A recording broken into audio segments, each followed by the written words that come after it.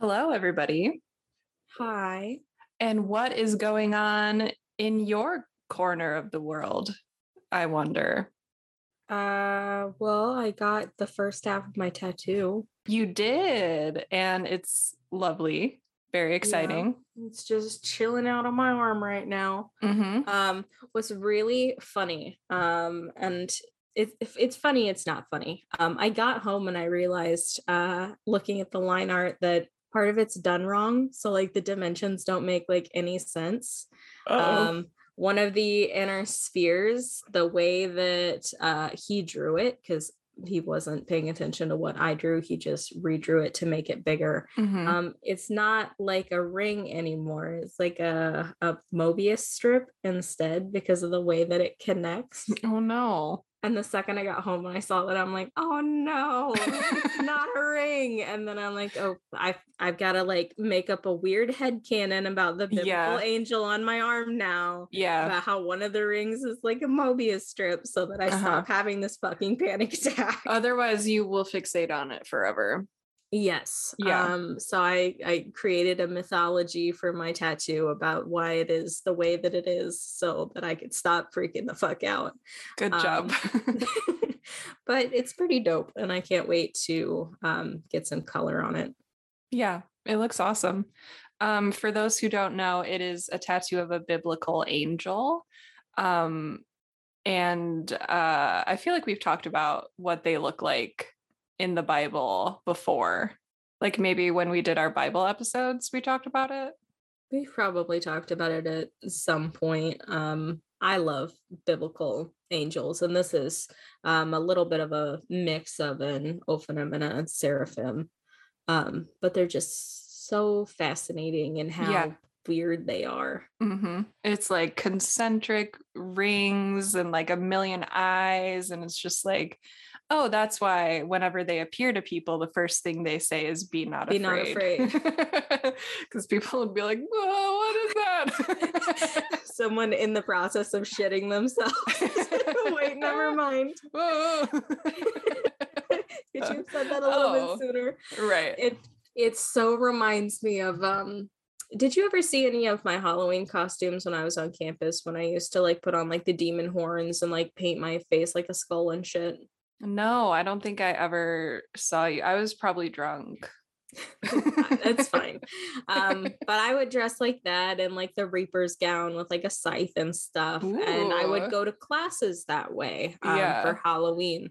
But I found this out the hard way the first time. And then I had to do like the whole angel thing after that. Is I went to the bathroom and got out of the bathroom, did not realize that the person in the stall next to me would not be prepared to see my face until they opened their stall door and almost shit themselves. And like the horned Grim Reapers standing up, washing their hands. No, that's very frightening. So like after that, every Halloween, like walking into a bathroom, I had to be like, I'm in full makeup. Don't be scared when you come out of the stall. Be not afraid. It is not really the angel of death. It is only me. You slide your business card under the resident weirdo trying to get extra credit in her classes. Yeah, I never got offered any extra credit for dressing up. I would have. I only would in like one class, but like they were all that day. So I would just have to show up to all of my classes as the weirdo Grim Reaper in the back of the room. Yeah. It was interesting in some intro classes because we've talked about like masking and everything. And so I would, be masked up as like the quiet intellectual person who doesn't say much and doesn't like get into any trouble. Yeah. And then just imagine Halloween week, everyone else being totally normal and me sitting there like a demon standing out as much as fucking possible. Full demon makeup. Oh my God. That's so funny. It was really hard to fade back into the background after Halloween. I was so glad that there were not that many weeks of like school. Right. Because then it's just like Thanksgiving break, Christmas break. Then you're gone. Bye. Bye. Never see you again. This is Saints and Witches, I think. I think so. I am Sarah. I'm Liz. She's a witch. And Sarah's a Catholic. And today we're going to talk about saints and witches, I think. Yes, we are. Kind of. Mine's witchcraft adjacent. I finally am back to just like a straightforward story about a saint. Cool. I am not here to do that today. But I'm excited to hear about your saint. We're in India, yes? Yes, India. Very excited. First time in India. Yes, and India does listen to the podcast. Thank you, India, and hello. Yes, hello. Yeah. Nothing we say is factually incorrect. Beans. I know I'm going to say a couple things that are a little funky, so can't wait. I can't wait either. Okay, let's do it.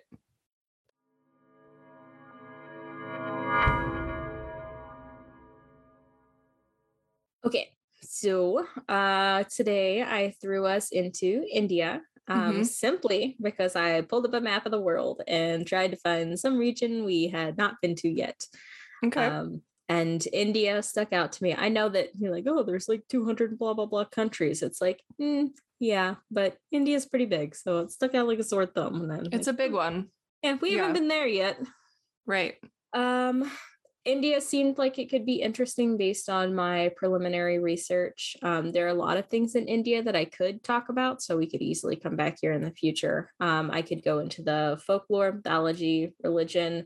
I could talk about recent witch hunts, which I don't want to do right now because fresh off of a lot of downers. Right. Yeah, it was a little bit of a bummer, but it was still interesting. Very interesting, but I want to do something a little bit different right now. Yeah.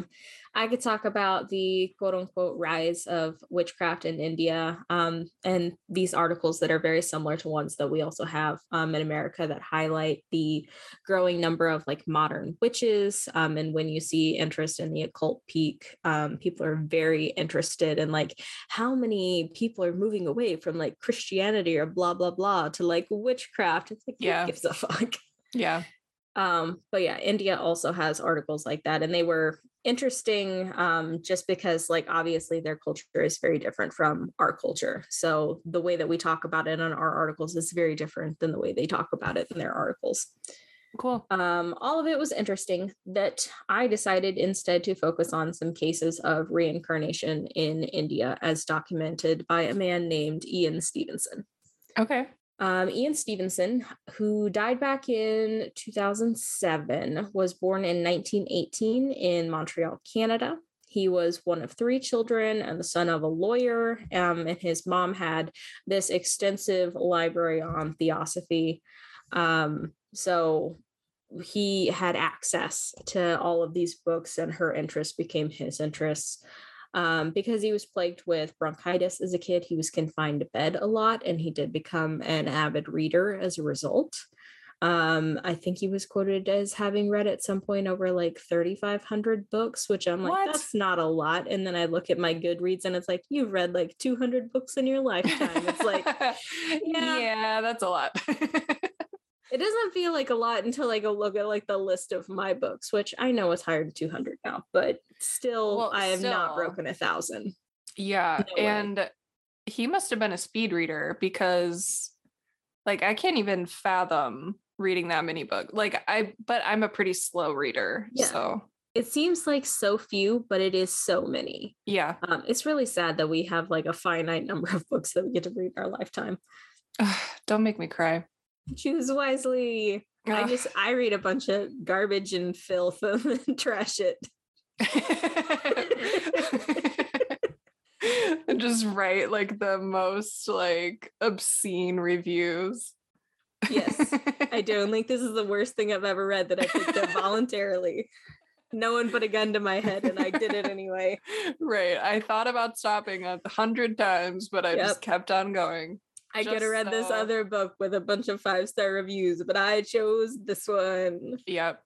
I don't value my time. It's so fun to read bad books sometimes, though. They are inspiring. They like really are. reading good books and watching really good movies do not make me want to create my own stuff. Watching really No, bad stuff and reading bad stuff makes me want to. 100%. Because if you see something good, you're like, why even try? Like, I'll never be Yeah, it's that like, good. yeah, that's way better than anything I could ever do. And then you Right. read something that is not terrible, but also not great. And it's like, you know what? I know all the ways in which like this could be fixed. This is like my speed. I can do this. Oh, yeah. Yep. I know what you mean. Yeah. Anyway, so he's avid reader. He grew up to become a doctor and a professor. He studied medicine at St. Anthony's in Scotland until World War II broke out, and he had to come home and finish his studies in Canada. He went on to complete a Bachelor of Science and an MD, and did residency and fellowships in the United States, which it's kind of funny. It says that he came down here to like Arizona and stuff specifically because of like his bronchitis and things. And it just reminded me of like Victorian novels where they're like, just take her to the seaside because of her fever. Right. She needs to take the warm air. Yeah. So they're like, yeah, you should go down to Arizona. The climate will be much better for your chronic bronchitis. Right. And I'm just like, what age are we in? Right. I always pretend that that's why I'm at the beach whenever I go to the beach. I gotta get away from the asbestos lined house. Right. It's making you ill. Right. And just like be in the open breeze and like hope that it cures my terminal illness. Your scarlet fever, yes. My tuberculosis. My consumption. Maybe that'll get me to go outside more if I just pretend that I have ye old illness. Yes. I need to get some sunshine. Yes, I bet it would. That's a good one. I'm going to use that. Mm-hmm. It reminds me of my grandpa right now, though, that he messaged me out of the blue. He's like, how are you doing? I'm like, oh, I've had allergies, blah, blah, blah, but I'm doing better. He's like, you got to make sure you go outside and get that sunshine and fresh air. It's really good for you. By the way, doctors told me I only have 32% kidney function. He just slipped it into the conversation. He's like, go outside for me. It's really nice. It's like, what the fuck, grandpa? Have you seen that TikTok guy, Casual Carl? No. Oh my god, it's the same thing. It's like, hey, it's like he leaves voicemails for his kids and grandkids. It's a character, but he's like, hey, just wanted to call and see how you're doing, like blah blah blah blah blah, a bunch of like 20 like meaningless things, and then like, oh, and just to let you know, we are on the way to the hospital. Doctor said your mom's got a brain tumor, so we're just getting that checked out. It doesn't look good, but I'll keep you updated. Okay, bye. That's my family. Yeah. To a T. Yeah. There's like, I know we haven't talked in a while, blah, blah, blah. Like your little nephew went to his first T-ball game and it's all great. And by the way, your cousin got hit by a car and he died. Anyway, see you in a couple months. Okay, have a good rest of your day. Yeah. I never know what I'm gonna get when I initiate a conversation with someone in my family. But yeah, the sunshine and fresh air immediately reminded me of him and his 32% functioning kidneys. Oh no. Anywho, we are definitely prone to like getting very off topic today, I think. I'm just heads up that we're rambling today. But if you don't mind wandering with us a little bit. Walking with us on our journey. And when you look down and there's only one set of footprints, it's because we ditched you. Also, you do have the handy little feature where you can just skip forward over all of it. True. People try to act like they like have no control over the content that they consume. It's so funny. No, you have like the skip forward 30-second button. Like, just utilize that today. Go ahead and make use of that button. If you're not familiar with that button, try it out now. This has been an ad for the skip button. Anyway, residencies in the States, fellowships, blah blah blah. Ian Stevenson, his interest began to drift from biochemistry as it was being studied Over time in the 1950s, he actually meets Aldous Huxley, which I wrote down because the little tie-in to things that we've talked about before. He both tries LSD and researches it, and is one of kind of like the first researchers to do that. So jealous. Yeah, and he, I forget how it was phrased exactly, something about those 3 days being like the happiest of his life or something. I fucking bet he was out of his goddamn mind. And he's like, you know what? Like, obviously, I'm never going to attain it again, but just pin it in the back of my mind for like hope. Yeah. Like, yeah. Okay. Oh, that's nice. I would like to do hallucinatory drugs, but I'm also very afraid it would break my brain permanently and I would never go back to who I was before. Just don't do acid, do shrooms, and just do a tiny amount. It's on the list of things to do before I die. Yeah. We're gonna make it happen. Just, yep. Make me hallucinate some wild shit, Sarah. Yes, ma'am. Like I have access to shrooms right now. Well, we're getting like more liberal and progressive as a society, and we're like legalizing weed and things. So maybe we'll loosen up on some other shit before we die. I fucking hope so. Even if it's when I'm like 80. Yeah. I'd be like, hell yeah. Get high on shrooms in the nursing home. Yep. Have my niece smuggle in some shrooms for me. Yeah. The nurses will not know what the fuck is going on. Keep them on their toes.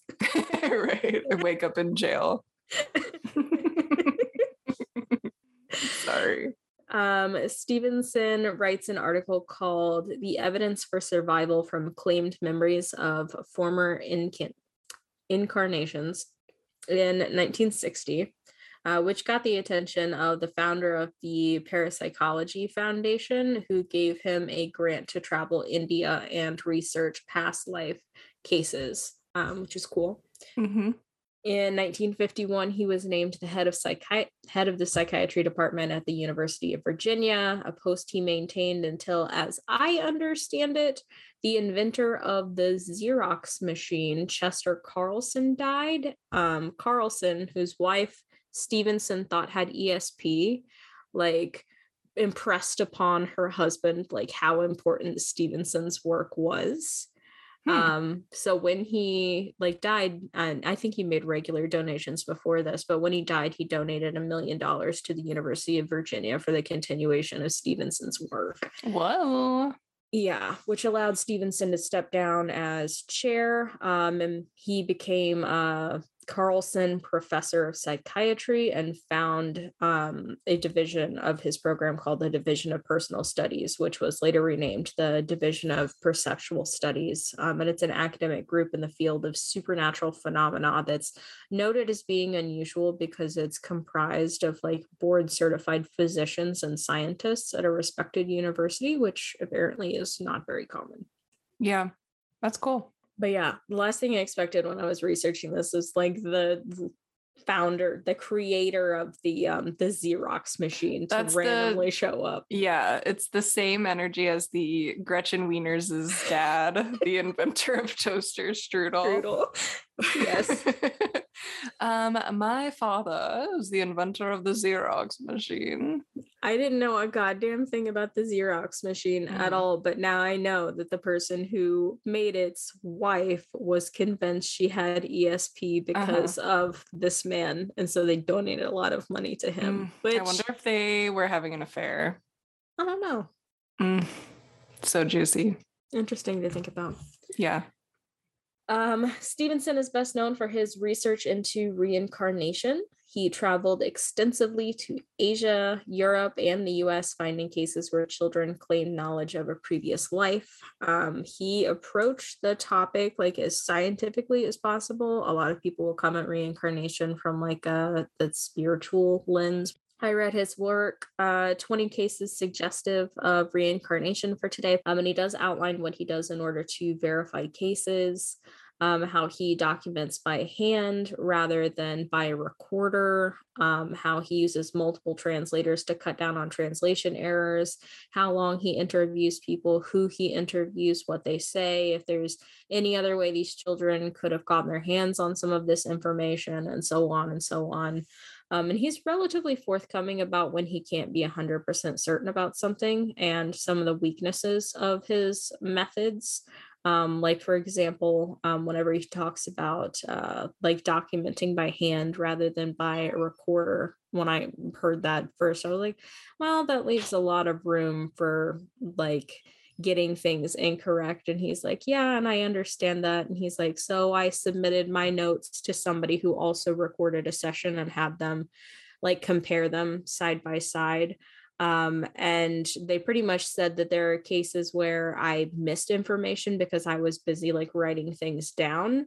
But in only like one case did I ever get a detail incorrect. I got somebody's age wrong. So he's like, there's information I may have missed, which is why there's other people there, but at no point did I ever like make something up and write it down. Okay. So he kind of goes into like the way in which he does things. And he has his critics, plenty of them, who will go, you know, on and on about confirmation bias and leading questions and faulty research methods. But several of those critics will still tip their hats to him for being upfront about where his cases and methods are weak and where they can be pried open. Saying that it would have been like very easy for him to suppress anything that would make it easy for a critic to pull apart his work. But it's admirable that he would give his enemies like all of the ammunition that they need. So he might be like, oh, you know, like right here, here's this detail that can completely undermine like my entire case or whatever. Yeah. I'm choosing to interpret it this way because of these subsequent facts. But if you want to pick it apart, like here is all of the like ammo you need. Yeah. So I believe in reincarnation, but I'm also immensely skeptical of it. Most cases I come across, I don't necessarily believe in. It takes a lot for me to believe in a case of reincarnation. It's hard for me to believe in the cases that he's talking about just because you're only getting like one person's word on this case. Yeah. If you had this person's case being talked about by 5, 6, 7, 8 different scientists, maybe, and also people who come from the spiritual side of things, maybe then I would start to definitely buy into it. But I think that's been my main problem believing some of these stories too, is that, yeah, it's all from one source when you hear the story. So, and the person who is the source, like, obviously wants it to be true and wants you to believe them for whatever reason, whether it's their own fame, their own, like a research grant, like, so yeah, I don't know. I haven't heard one where I've like thought without a shadow of a doubt that it was true. Absolutely. I definitely doubt pretty much all of them that I come across to some degree. I doubt my own memories heavily. Yeah. Like, whenever I say like, oh, I've been reincarnated, doesn't mean like, oh, I had like all of these random memories and I just decided that they were real and that I totally didn't make them up. It's like, no, I've probably devoted like an immense amount of research to looking up the area and the time and seeing how it connects and blah, blah, blah. Does this make sense? Does this make sense? That detail doesn't make sense. It's probably made that one up. That one probably came from this TV show. That one's probably from here. Right. And so there are a lot of like, quote unquote, lives that I feel like I have that I definitely, you know, don't really think happened necessarily. I think that I probably got them maybe when I was little from like a TV show or something, and just my imagination ran off with it, and because it's been in my head for so long. I think that's the problem with being a spiritual person and also being someone with a really active imagination, is that you are constantly wondering, like, is this real, or am I just like really good at imagining things? And so you doubt yourself and your intuition, which is tough. Yeah, it is tough. But I would rather be like supremely skeptical of myself than to like buy into everything that my brain comes up with. And say that it's 100% fact. Yeah. I think that's how you get like 80 people saying that they were all John Lennon. Yeah. Yep. And I knew one of them in college. Oh no. Yep. She swore up and down. We can't all be John Lennon. We can't all be John Lennon. It's my turn to be John Lennon. Mom said I get to be John Lennon. It's my turn. Oh, that's funny. Yes. In this book that I read, 20 Cases, Stevenson details 7 cases he researched in India at this time. He researches for years, writes hundreds of articles. I think he writes 14 books. And he publishes a manuscript that's over 2,000 pages in length. I think it's over 2,200 pages in length. That is twice the length of the Lord of the Rings trilogy. Yeah, and it's not about all of his cases. It's only about the importance of and connections between birthmarks and reincarnation. So what? Yeah, long ass book. Very, very long. So these 7 cases are not the only Indian cases. They're just the only ones in this early work. And I'm also not going to be talking about all of them, just for sake of time. If you'd like to read about these cases, Stevenson's works are available online in PDF form if you know where to look. If you do not know where to look, you are more than welcome to contact us, and we can always let you know where we find our source material. I was thinking about making a reading list, but I also don't want to. As a former instructor at a university, I always want to do something like that. And I'm like, no, this is what some people do, like to listen in their cars when they go to work. This is not a job for them. Right. They don't want a semester's worth of like reading assignments. It would be a pretty cool independent study. It would be a cool independent study. But yeah, so yeah, just to throw that out there, if you ever want access to any of the sources that we've used or want to know where they came from, like just let us know. We can get you that stuff. Yeah. Because we're still kind of affiliated with the university. One, we can still get into certain databases. I know because my university email still works. Yep. And 2, we're just really fucking crafty about finding shit on the internet. Yes. Very true. I don't want to pay for anything, so. Yep, truly. Yeah, I refuse to. Yeah. Except in like dire need. Like I'll spend $10 if I have to, but I refuse. I won't pay any money at all unless a work literally is so obscure that I can't find it like anywhere. Yeah. That nobody's uploaded it to any sites, that it's not on like Google Books, that somebody hasn't pasted it into some archive somewhere.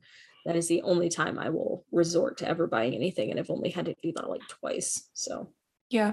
The first case I want to talk about is that of disclosure. Again, I looked up a lot of these names, but not all of like the like Hindi pronunciations and things are available. So in some cases I will be guessing.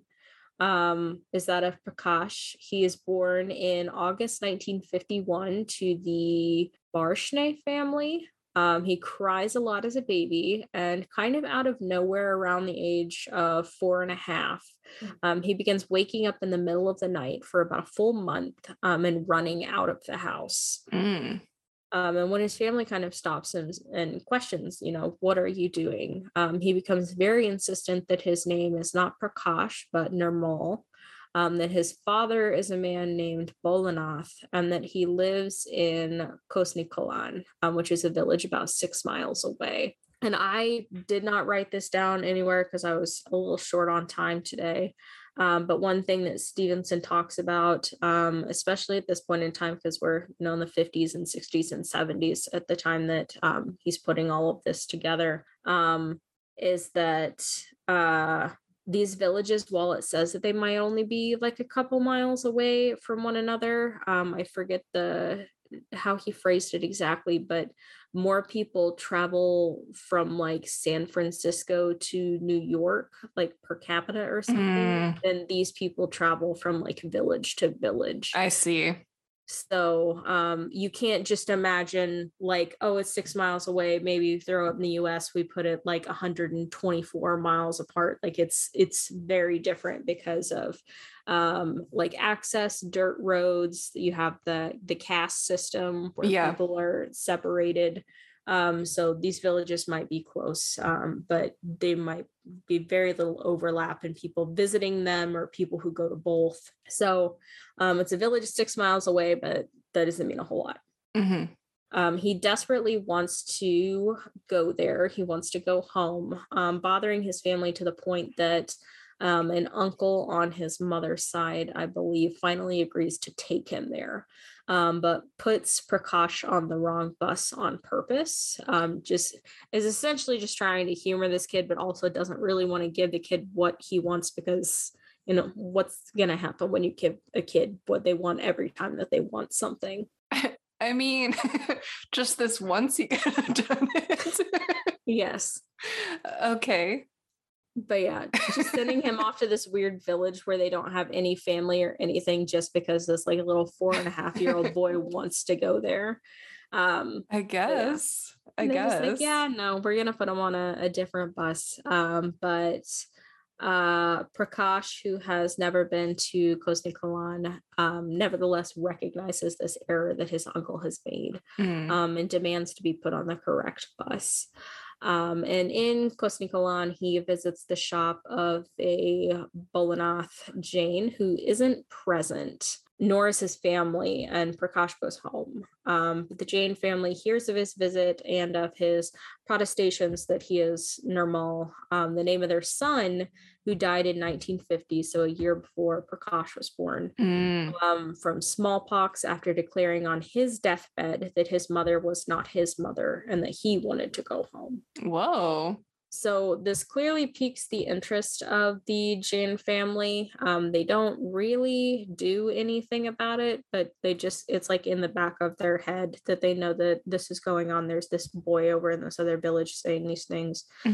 Prakash's family, in the meantime, is very displeased about his insistence that he's this other child and he needs to go home. And so they do beat him to make him shut up about it. And Stevenson says beats, but I don't know if he means hits or beats because they're like a little bit different. Yeah, I would think beating would be with an object. Yeah, or even like he says something, we hit him, it's like he spoke up, we slapped him, he stopped, or we like spanked him and he quit. But beats is like I kicked the dog shit out of this kid until he shut the fuck up. Right. Or like took him outside and like made him pick out a switch and wailed on him. Yeah. Right. Gave him the belt, gave him the paddle. You know what? The old 1-2. This is not funny. It's not, but I realized halfway through, I was like, oh man, no, not. Well, as a child who was hit with a switch and had a paddle in our house, I make light of these things. So it makes me feel better. Yeah. But yeah, they apply corporal punishment to make him stop. In 1961, a few years later, Prakash does have the chance to run into Bolanath and the man's daughter. I don't know if it's Memo or Memo. I couldn't find out clearly. If you look up Memo, M-E-M-O, you're just going to get all of the like English pronunciations. It's very hard to find the like Hindi pronunciation. But he calls Bolanath father, and he calls the girl sister during his meeting. And they won't take Prakash back with them to Kosni Kalan. No matter how like insistent he is at like this bus stop that like, please take me with you, please take me with you. Just imagine like this little boy, just like waist high. It's just like, please take me with you. You're my family. I want to go home with you. They're like, I don't know what the fuck is going on right now. Oh my God. You're making a scene. Be quiet. Right. So awkward. Yeah. But later on, their family, the Jain family, does visit Prakash, who is still demanding to go home. And Prakash is eventually allowed by his own family to go visit the village again. So for the second time, there it's documented that Prakash navigates the village to the Jain's home without any assistance. He identifies more family, and it's Stevenson makes a point that like no leading questions were asked, but there's no way to completely verify that when you're getting a lot of this secondhand, like years after the fact. Like, oh yeah, like this little kid came up to me and he's like, "You were my uncle." There's no way that none of them didn't ask any leading questions at all. Right. Yeah. So I think it's very hard to, even though it says that that's been verified, I think it's very hard to verify something like that. And especially people who want this to be real are going to deny that they ever asked leading questions. Right. It's like, no, I didn't do anything. He did it all on his own. Yeah, he definitely did everything by himself. He knew exactly who I was and my name and everything. There's no other way that he got that information. I think that in some cases it might be accurate. I think in some cases definitely not. But he identifies family, he identifies areas of the house that were Nirmal's. And at this point, it's pretty well accepted that Prakash is Nirmal reborn. But his family remains unhappy with Prakash's obsession with this life. And they do continue to beat him to keep him quiet. But apparently this arises out of a fear that the Jain family is attempting to take Prakash from them and adopt him. And essentially that he's just helped making that happen. And this fear is big enough that when Stevenson visits to interview Prakash and the families and travels with one of the Jain family members in his party, that Prakash's family turns against Stevenson and refuses to allow Prakash to speak to Stevenson, at least at first, because they think that Stevenson is on the side of like this family taking their kid from them. Yeah, that makes sense. Eventually they do get the chance to talk, and Stevenson makes a chart for every case of what the child claimed, who informed him of this claim, and who verified it as a truth. He also adds that if, you know, in the notes, if there's a discrepancy between like, oh, 3 of the family members said this, but one person did have this like dissenting opinion, or if something needs expanded upon. He ends each case with what happened to the children. In Prakash's case, he grows up keeping in contact with Nirmal's family. And because of this, his memories of his past life remain relatively intact. One thing Stevenson talks about a lot is how memories of your past life fade as you start to get older. And part of it is because, you know, you're not allowed to talk about it. Part of it is you accept it. Part of it is just getting older. Children are always noted as being particularly susceptible to like the paranormal and the supernatural. They're the ones who can see spirits until they hit a certain age, and they're kind of taught that like that's not really a thing. So this is one of the cases in which the past life memories stick around, and it's because he still has so much contact with this family. It's never determined which previous life Nirmal might have been recalling on his deathbed, though, when he said, like, you know, you're not my mother and I want to go home, because there wasn't enough information there to do anything with. The second case that Stevenson talks about is unique, kind of even for me, in that the previous life the child recalls was someone who died several years into the child's current life. And I heard that and immediately said, like, how in the fuck, like, did his soul get displaced or replaced or whatever? Like, this feels very fake. Like, how could this possibly be correct? As it turns out, this child, Jasbir, got extremely ill with smallpox at about 3.5 years old, to the point that his father thought that he was dead. Like, come on, everyone, please come help me bury my son. My son has died. Oh, geez. And his brother and other men in the village are like, it's kind of late. It's kind of dark outside. Can we like wait until the morning? To which he's like, okay, sure. And during the night, Jasbir's father notices that his son actually starts moving again, like twitching a little bit. until his son actually like fully revives. But it takes days for him to be able to speak again and weeks for him to be able to be like coherently understood. Except when this happens, his vocabulary has entirely changed now. He's using different words, and they're more aristocratic words that a different caste uses. Keep in mind, he's like 3.5 years old. Oh my God. This takes place the spring of 1954, which is the same time that a man named Sobaram, that's what I'm going to say. A man named Sobaram dies. A man that this 3.5-year-old Jasbir essentially is not claiming to be. Doesn't have his name, but has the name of his father, where he's from. And we'll get into like the backstory that he has, and how they eventually decide that this is who he is. This man, without a name, he still knows these details about this man. This man is part of a higher caste than Jasbir's family. So Jasbir refuses to eat like at all, because the quality of his family's food and the way in which it is prepared is not to his standards and the way that his caste can eat. Oh my gosh. And a neighbor of the dead Soba's caste volunteers to actually cook for Jasbir for the next like 1.5 to 2 years, so that the child does not starve to death. Oh my God. Imagine if you were his parents. Like, are you kidding me? They were over it. They were so over it. And it only lasts 2 years because eventually Jasbir gives in and stops being so picky about his food, because his family continues to pressure him about it and keeps trying to trick him to eat their food instead to like prove that it's all fake or get him to cut this nonsense out. Oh my God. It's like, yeah, my kid died. He came back and now he's a total snob. He's a little fucking asshole. Wow. What a thing, though. Like the last thing he expects, like, yeah, I thought my kid was dead. Almost buried him alive. He came back. Now he refuses to eat out of the pots that the rest of the family eats And from. now he's just an elitist prick.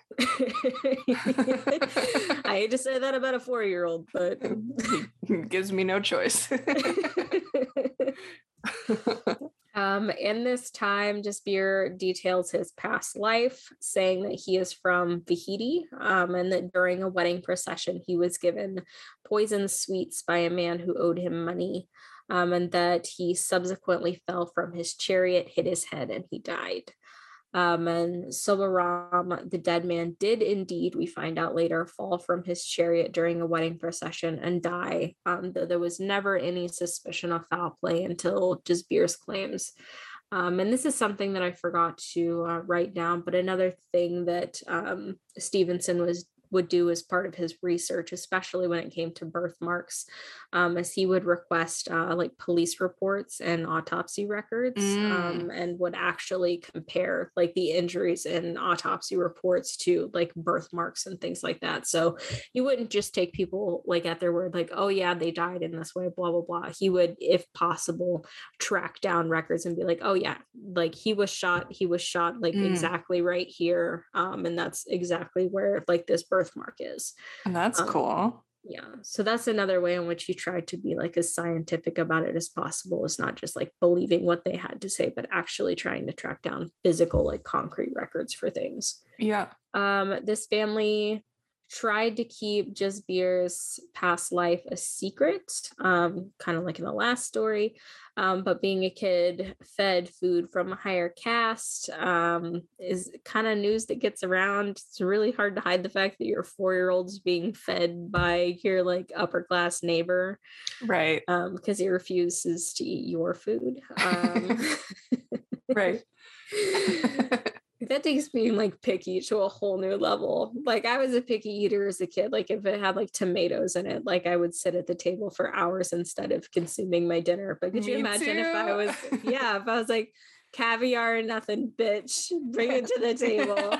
I'll go on a hunger strike unless I get caviar and lobster. I used to be an aristocrat in a past life. So yeah. I'm sorry, that's just the way that it is, mother. That's the way that it must be, mother. Oh my God. I love children. I do too. I so should have done something like that though. I wish I had now. Yeah. Maybe I would have actually gotten dinner occasionally instead of eating it for breakfast the next day when I finally Oh, give in. ugh, gross. Yeah, you. Anyway, years later, Yasbir, like in our last story, has a chance meeting with a visiting woman from this higher caste to the area, and recognizes her. Again, didn't write this down, but Stevenson would definitely break down like all of the connections between the families. Who do they have in common, be it through like work or village, whatever? Has literally anyone ever traveled through these villages? And like would track down people like this woman, but would be like, you know what, she only visits like every 5 or so years. He is like 4 years old at this point, a little bit older. Like no way the last time that she visited would they have had any contact. If they had, it was still at a period of time where, you know, Jasbir was not acting like this new personality. Yeah. So trying to like break things down as much as possible, to be, and it's a little bit easier back in, I think, like the 50s and 60s to do this than as opposed to it would be nowadays when you can FaceTime literally everyone and there's so much influence from like the internet and things, True. that everyone's a little bit more feels like segregated in Yeah. the past. Yeah. He recognizes this visiting woman, and she takes this news back home to her family, and it's from there that they discover Yasbir's past life, that closely resembles the life of a 22-year-old member of their own family, Sobaram. The story follows a similar path as the last that the family visits. Yasbir recognizes multiple members of the family. They bring him to their village, and he successfully navigates it and recognizes things in the house and things around town. A quick aside that Stevenson does spend part of his research establishing patterns in reincarnation stories within and across cultures, which I thought was interesting. Like what happens within this culture over and over, what happens across cultures over and over. So something like children being between the ages of, I think it's like 3 and 6, whenever they have these past memories, is something that kind of transcends culture. Birthmarks also kind of transcend culture, but something like whether people change sex with their next life could be confined to within a culture that somewhere like it would only be if you were a woman in your past life, you were a woman again, whatever each story he would encounter, or, you know, ones where it would flip flop back and forth. So he would try and find similarities in ages, the importance of birthmarks, of dreams and cultures, of wordings, of details, which I thought was, again, you know, another kind of scientific way to come about it, to try and categorize things that way. I also just thought it was interesting because I've never really thought much about how reincarnation would present differently within cultures. Yeah, me neither. Other than the fact that maybe some cultures would be more open to it, like actually existing. Right. Yasbir spending so much time with this higher caste family and claiming a past life does alienate him in his own village, and it leaves him very lonely most of the time. This is another thing that Stevenson uses to kind of argue that like if it's fraud or not, then like there was a really high cost for Yasbir, that literally no one really wanted to talk to him because of this. And so like, was the cost like worth it in this case if everybody was making things up? He doesn't really think so, because he talked to Yasbir and was like, he just seems like a really extremely lonely young man now. Yasbir does grow extremely attached to Soba's son, but isn't allowed as many visits as he or his former family would like as the years pass. One detail Stevenson includes that clearly opens the door for questioning this case, like I said before, he'll lay everything out, is because of Yasbir's family's refusal to let him visit his old family. His old family, who, as we recall, is of a higher caste, does bribe his family and give them things that they normally would not like have, or couldn't accomplish because of their caste. So they do gain things from Yasbir claiming to be Soba. Yeah. And like I said, anybody else could have easily like omitted that completely. But Stevenson does put it there so that you can question it. And of course, it does make me question the validity of it, which I think it's supposed to. Yeah. To wrap up Yasbir's case, he tells Stevenson about what he remembers of the afterlife before he was Yasbir, which I always find this really interesting in reincarnation stories. Whenever children will say like, "Oh, I remember being up in the sky and like talking with God," and God is like, "You know what? You're gonna go down. That's gonna be your new mommy or whatever." And so I chose you. Yeah.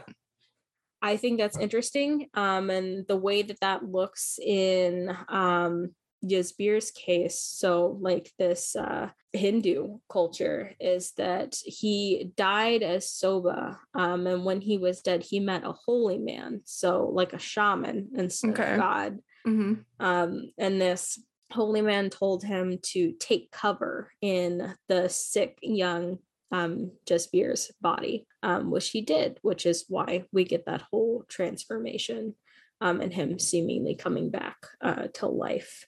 And his memory of this encounter with the holy man is subject to the most change, Stevenson says. He says it's likely because of confabulation. Just the more he recalls this memory, the more he's altering it in the process of bringing it back up. But also that Yasbir has likely had a dozen people tell him a dozen different stories about what he said about this holy man when he was a child. Right. And it's all mixed together now with his half remembered like memory of what happened.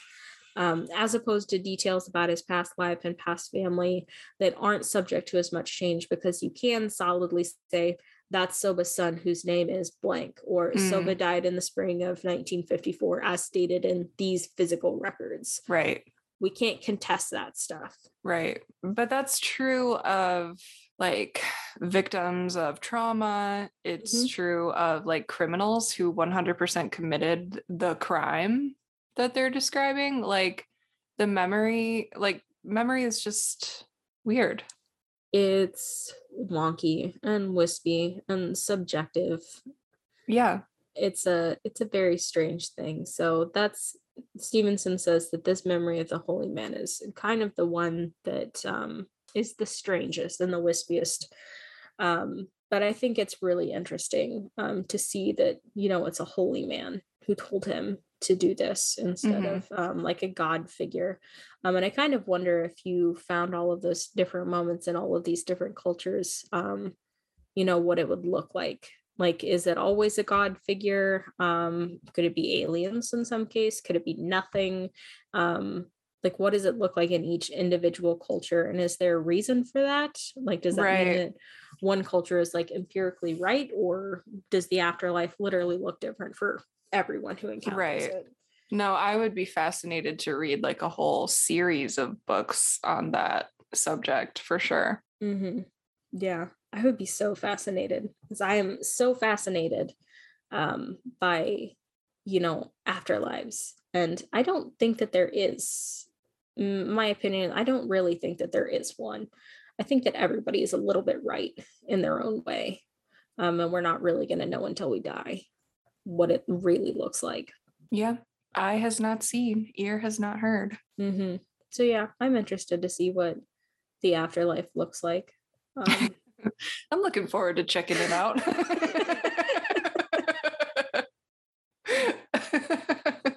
It's like the one thing that you can't know.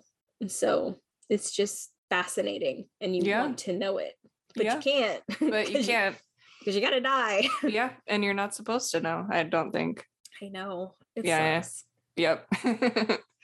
Yep. I don't know. I'm fascinated with the idea of the afterlife and all the different forms that it takes in every different religion and every different culture, the similarities between them, the differences between them. The Aztec afterlife looks absolutely nothing like the Christian afterlife. I would not want to go to the Aztec one, I'll tell you that much. Fewer jaguars in heaven. Hopefully. One would hope there would be minimal jaguars in heaven. Unless there's like a super dope zoo in heaven. That'd be cool. I love a good zoo.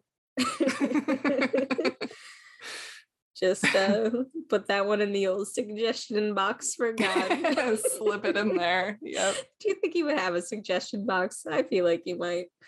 No, I don't think so. I feel like that's something Jesus would have, but not God. Yeah, I see that. Yeah. Jesus is trying to get God to make some changes based on the suggestion. Like, we are not putting in a Pizza Hut / McDonald's. We do not have the budget for a pool right now. A KFC Long John Silver.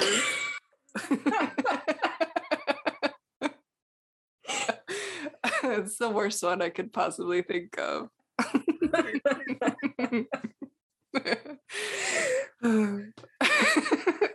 No, those are all in hell, I think.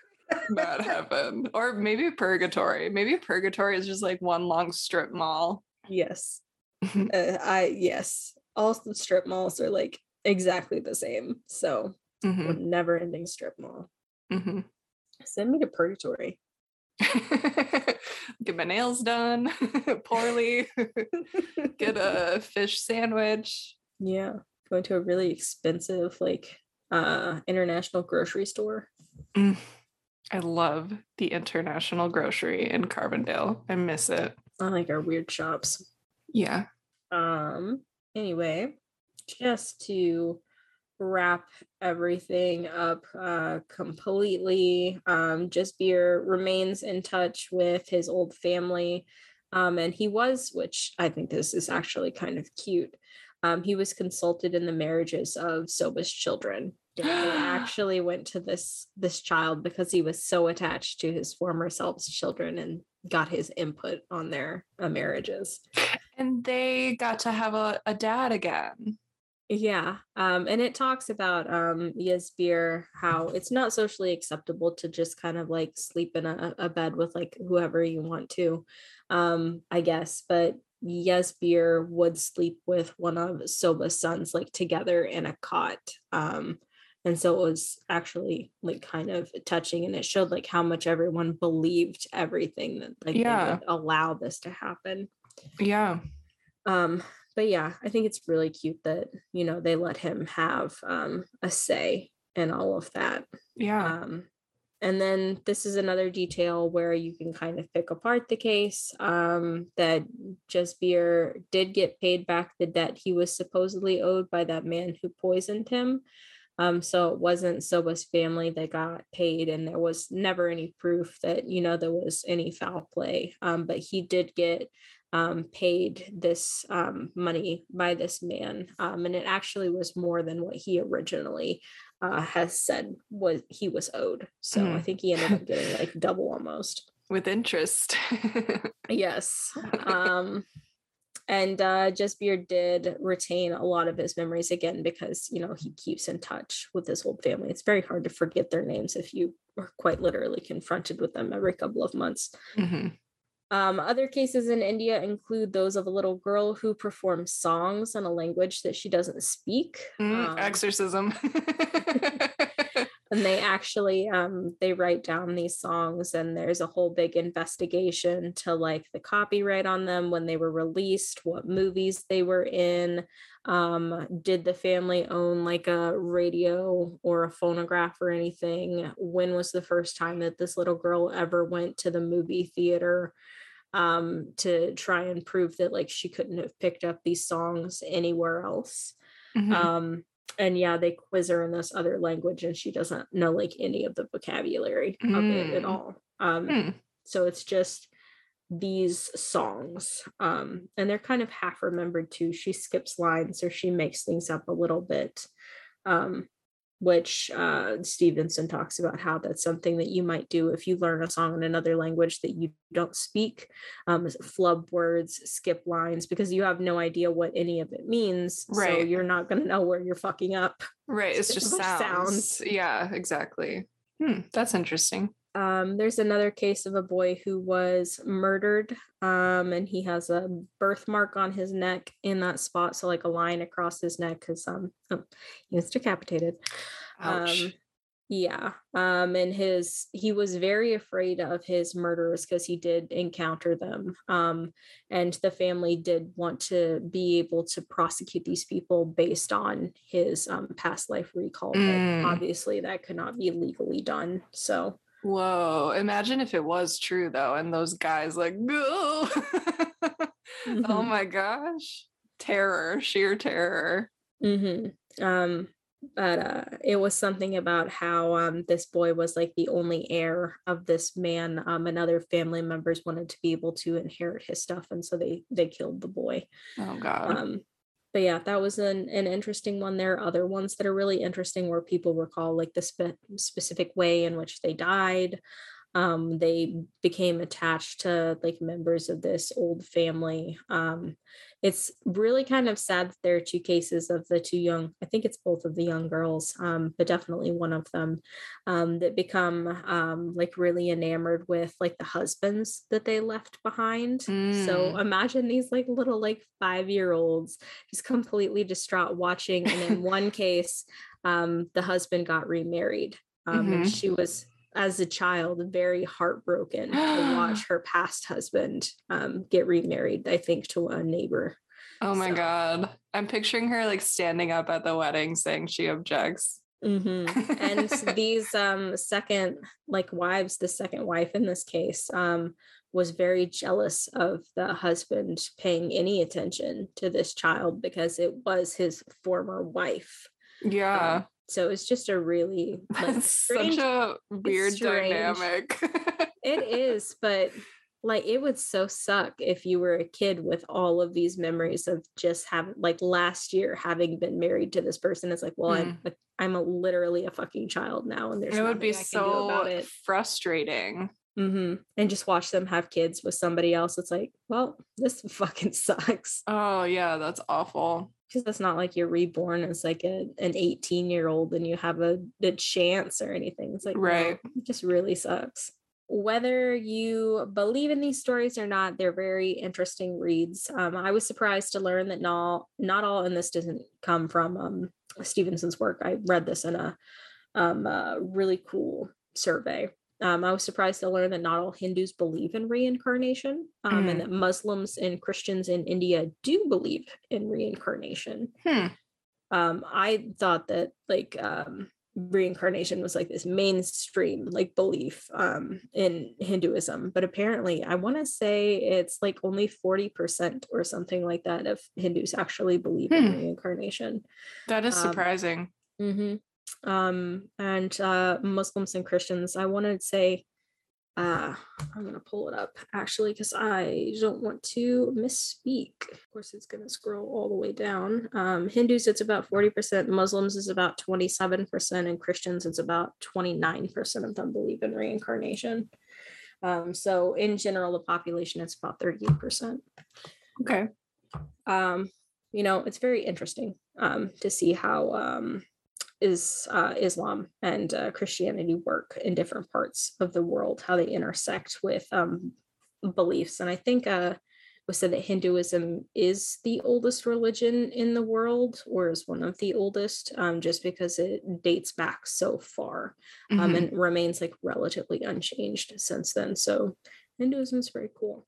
It is, yeah. It's also interesting that despite reincarnation being something we associate more with the Eastern world, or at least in my opinion, we do because of like Buddhists and Hindus. Yeah. The Western world actually had a greater amount of cases in Stevenson's works because apparently Alaska has a ton of like Really? past life recall. Yeah, very strange. I never heard of any cases in Alaska, so maybe I need to take a trip on to Alaska at some point in the show or in person. Yeah. I don't know. Seems kind of cold. You gotta fly there. It's just a I lot mean, of effort. yeah. I suppose you could drive. Don't you have to go through like Canada to do it though? Yeah. I mean, I feel like Canada's chill. Yeah. I'm just always afraid of crossing borders though, and like what if they keep me? Which I suppose that could be worse, stuck worse places than Canada. Than Canada. Yeah. I What's a feel like I feel like it's better than the US if I had been like right? kidnapped. Right. Like if you were going into the US, you would be in more danger than if you were going into Canada, I think. Yeah, but it's just an irrational fear that like I would get stuck in another country on accident, even if I had everything that I needed. And then Yeah. like my cat would be down here, like wondering where dinner's at because I never made it Oh, home. oh no. Yeah. No, I have those fears too. I get scared every time I fly that I have a gun in my luggage. Yes, it's like, did I accidentally bring my knife with me here to the airport? Am I going to say the word bomb on accident? Or on purpose. Or on purpose? Let my intrusive thoughts win. Yeah, those intrusive thoughts, man. Yeah, they'll get you. Anyway, that is all that I brought for you today, but I do hope that it was at least mildly entertaining. It was mildly entertaining. Thank you. 3 out of 5 stars. I'll take it. I don't know. I don't know what I think.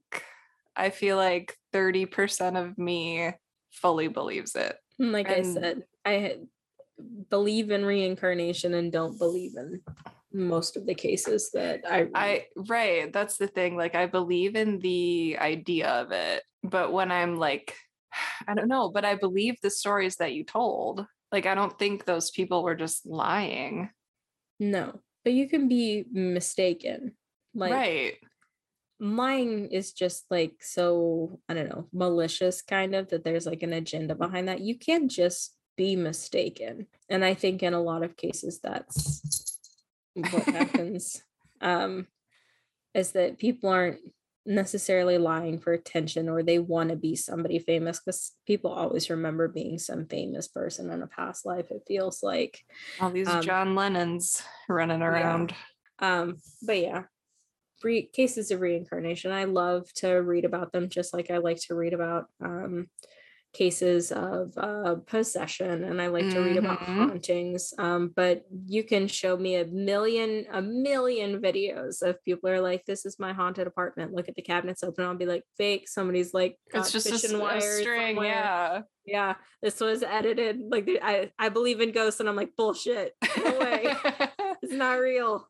Yeah, no, I feel the same way, because I think what it comes down to for me is I don't want to look stupid. Like I hate feeling gullible. I know. The worst feeling. I know, but deep down I am really so gullible. Like it's bad. I've said that I can't get on social media on April Fool's Day because I'll just believe everything that I read. Did I tell you in the world? I saw that, like, we were talking about how Pornhub did that April Fool's Day prank on people where they said like, okay, success, like successfully shared to Facebook. Yeah. And we were both like, I would kill myself. Yes, I would. That's probably why they haven't done it since. I bet like a lot of people did like have a heart attack or like something awful. Yeah. So I'm gullible too. But I think like, I don't know, maybe that's why we became immensely skeptical. Yes. And like developed this like desire to learn that some people like don't have. It's wild how some people just accept things. I wish I was like that, and I don't. Life would be easier, but life would be so easier. Yeah. Anyway, that was good. Good job. Fun little talk about reincarnation. Please teach me about your saint now. And I know it's going to be juicy, problematic. Yeah, I'm ready. Big time. Okay, here we go.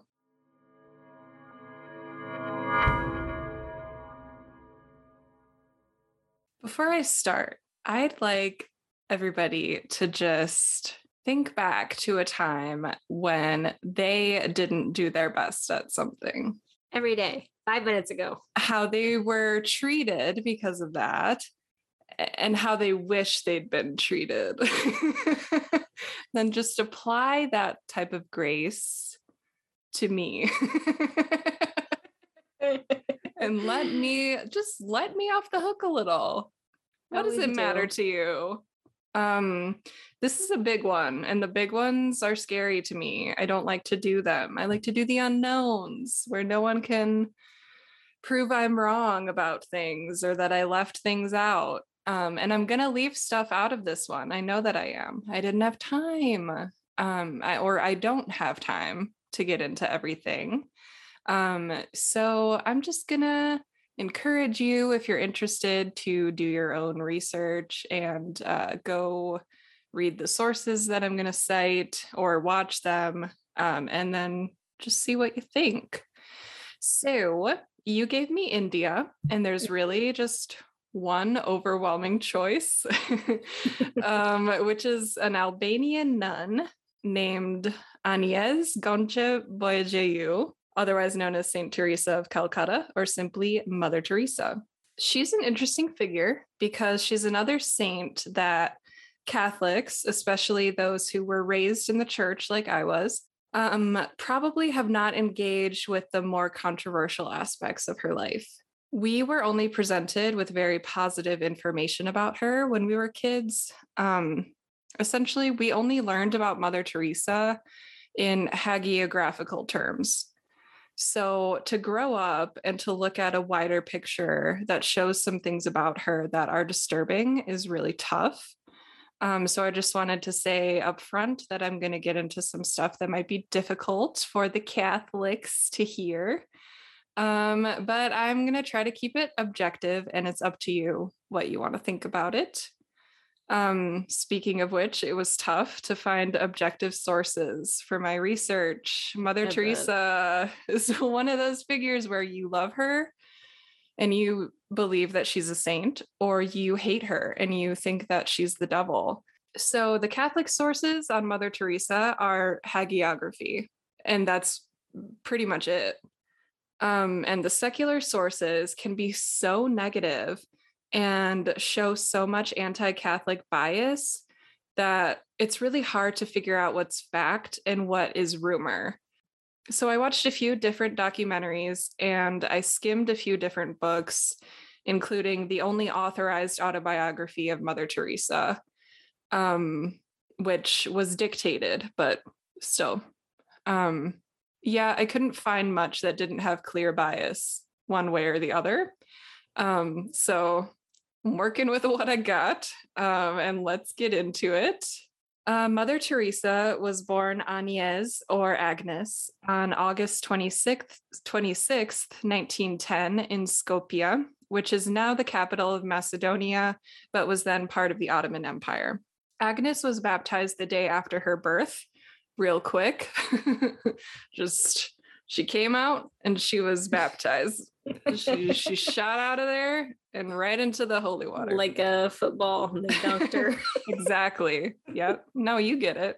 She would later say that she considered August 27th, the day she was baptized, as her true birthday, which is very extra. It's giving very much Christian summer camp kid.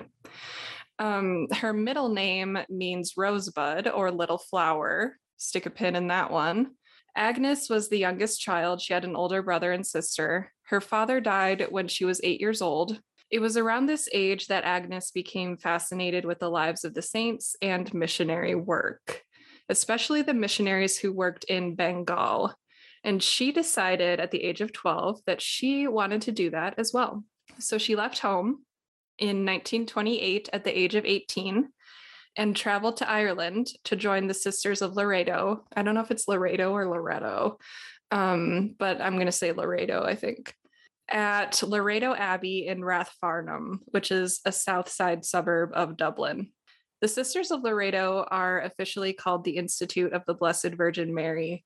The order was founded in 1609 by an English woman named Mary Ward, who had been a Franciscan nun who was inspired by the teachings of Ignatius of Loyola, founder of the Jesuits, to create her own religious order of nuns who were not bound by the cloister, who could travel freely and were not subject to the local bishop. Mary believed that women were the intellectual equals of men and should be educated accordingly. Here for it.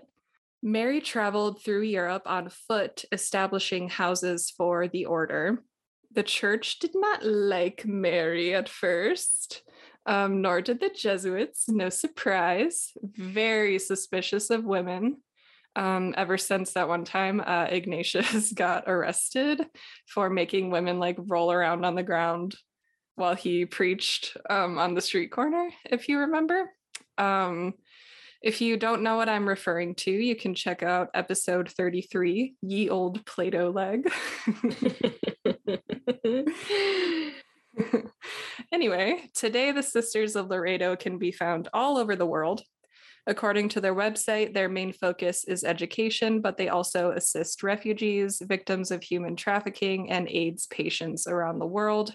They also run literacy and vocational training programs for women around the world. Anywho, this is the order that Agnes joined in 1928. When she left Albania, it was the last time she would ever see her mother and sister. She did try to reunite with them later in life, but just wasn't able to. Agnes learned English in Ireland and was assigned to go to India in 1929 to begin her novitiate in Darjeeling. It was here that she learned Bengali, and she taught at a local school. She took her first vows on May 24th, 1931, taking the name of Therese of Lisieux, a saint she had always felt a special connection to, in part because of her own middle name, which meant little flower, which is Saint Therese's epithet. For more on Saint Therese, check out episode 31, A Healthy Gaggle of Nuns.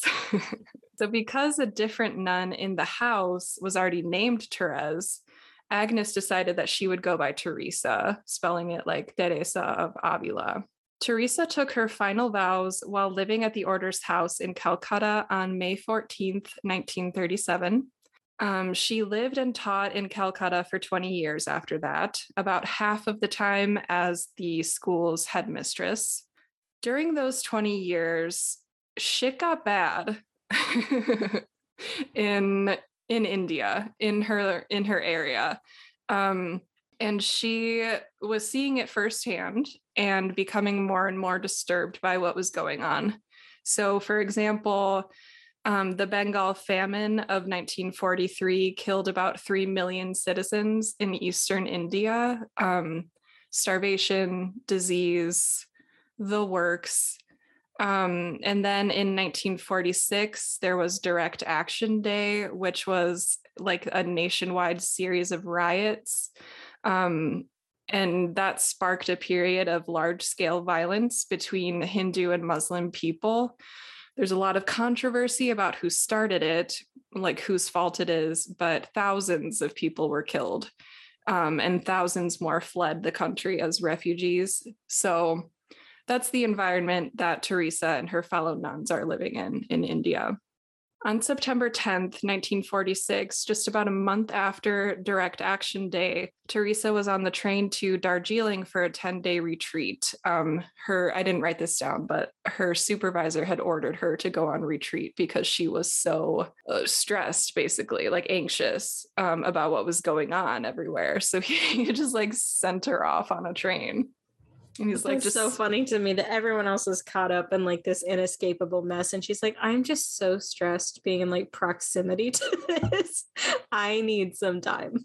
Well, yeah, that's the thing is like she was sheltered from all the bad stuff. And so I think she was realizing how sheltered she was and how that kind of went against what she felt was right. So, this is a very famous story. The Missionaries of Charity, which is the order that she later founds, spoiler alert, they call this Inspiration Day, and they celebrate it every year, September 10th. So the story goes that she was on the train to Darjeeling when she heard a voice in her head. So she was looking at all the poor people on the streets who had been displaced by the riots. Like every train stop, she would look out the window and just see like absolute chaos and misery and destruction. And she heard in her head the words, "I thirst," which were some of Jesus's last words as he was dying on the cross, which is why the Roman soldiers dipped that rag in wine and like held it up on a stick for him to drink from. Some of his last words were, "I thirst." And she says that she had this sudden, deeper understanding of what those words meant. And she took them to mean that Jesus was thirsting for peace among his people, for understanding, and for them to love and serve each other, and that she needed to take a more active role in that service. So she made up her mind what she would do over the course of the 10-day retreat, and she would later write, quote, "I was to leave the convent and help the poor while living among them. It was an order. To fail would have been to break the faith." So when she returned to Calcutta, she asked permission to leave her position at the school, which was finally granted in 1948. She would later say that leaving the Laredo house was the hardest thing she ever did, harder even than leaving her family and her home country. When she left, she began ministering to the poor of Calcutta. She wore a plain white cotton sari with a blue border, which is probably what she's wearing in like all the pictures you see of her. It's kind of iconic. It's her look, it's her vibe. Yeah, she liked the color blue because it's the color of the Virgin Mary. And other than that, it was just like the simplest thing she could find. So she received Indian citizenship in those first few years, and she also received basic medical training at a hospital. And then in 1949, Teresa was joined by a group of like-minded young women. And together, these women founded the Missionaries of Charity in 1950, which is when Sister Teresa became Mother Teresa. In the first year that the missionaries were established, they faced a lot of difficulties, including searching for a building where they could live and work out of. Teresa wrote in her diary, quote, "While looking for a home, I walked and walked till my arms and legs ached. I thought how much the poor must ache in body and soul, looking for a home, food, and health. Then the comfort of Laredo came to tempt me. You have only to say the word and all that will be yours again," the tempter kept on saying. "Of free choice, my God, and out of love for you, I desire to remain and do whatever be your holy will in my regard. I did not let a single tear come." So after Teresa and the other missionaries received Vatican approval for their order in 1950, they opened their first hospice called the Kalighat Home for the Dying, which they converted from an abandoned Hindu temple. So the word means, it's a contraction of Kali, the goddess whose temple it originally was, and Ghat is hospice, like home for the dying. So they would soon rename it Home of the Pure Heart. In Mother Teresa's words, this hospice would care for the hungry, the naked, the homeless, the crippled, the blind, the leopards, oh no, the lepers. Not the jaguars. No, they stay outside. No room for them at the inn. The lepers. Can I get a bed not next to a leopard, please? I'd like to put in for a bed transfer. My roommate. Can I get a non-leopard room? Leopard or not leopard when they walk in, like smoking or not smoking. Leopard question mark. She chose the leopard. Ding, ding, ding, ding, ding, ding, ding. The leopard just fucking mauls her. Oh god, that's fucked up. So sorry. Lepers, continue. Yes. And all those people who feel unwanted, unloved, uncared for throughout society, people that have become a burden and are shunned by everyone. And leopards. No. So the hospice was free to the poor, and those who came there would receive medical attention and would be allowed to die with dignity in accordance with their faith. So Muslims could be read the Quran, Hindus could receive holy water from the Ganges, and Catholics could receive anointing of the sick. I wrote here, I made a note that I would come back to this idea of like dying in accordance with their faith later, but then I forgot to. So I'll just say it now, I guess. One of the things that Mother Teresa has been accused of, like by her critics, is that she would give people secret baptisms when they were dying. Like people who were Hindu or Muslim, she would real subtly baptize them right before they died. So I've seen this in a few different places. I've seen it in some like former missionaries' accounts, which are what I trust most instead of like, big atheist journalists and stuff like that who like to make fun of her and stuff. So one of the missionaries, and this is in the autobiography and everything, one of the missionaries talked about it and said, like, like there were times when we were encouraged to baptize the dying, and Mother Teresa would do it too. And there were cases where they probably shouldn't have, like looking back. And it got me thinking. And then there's another account that says like, oh, I never did that. Like, and I never saw it done. Like that wasn't something that we did. We would help them die in accordance with their faith. So I've seen conflicting accounts. And then one that stuck in my head was one of the missionaries saying, we would ask them like, do you want to be with God in heaven? And if they said yes, then we would baptize them. But of course, that's a leading question. And of course, it doesn't really give you all the information that you need to make an informed decision, especially when you're like on the brink of death. Also, I don't know, if I was dying and somebody from, let's not even use Christianity, but just some wildly different faith, the Pastafarians or whatever, the people who worship the flying spaghetti monster. Yeah. What on my deathbed, I'm just trying to die peacefully. They're like, would you like to be baptized so that you can go to heaven with the flying spaghetti monster? It's like, I am trying to croak in peace. Please leave me alone. Please don't proselytize to me right now. Right.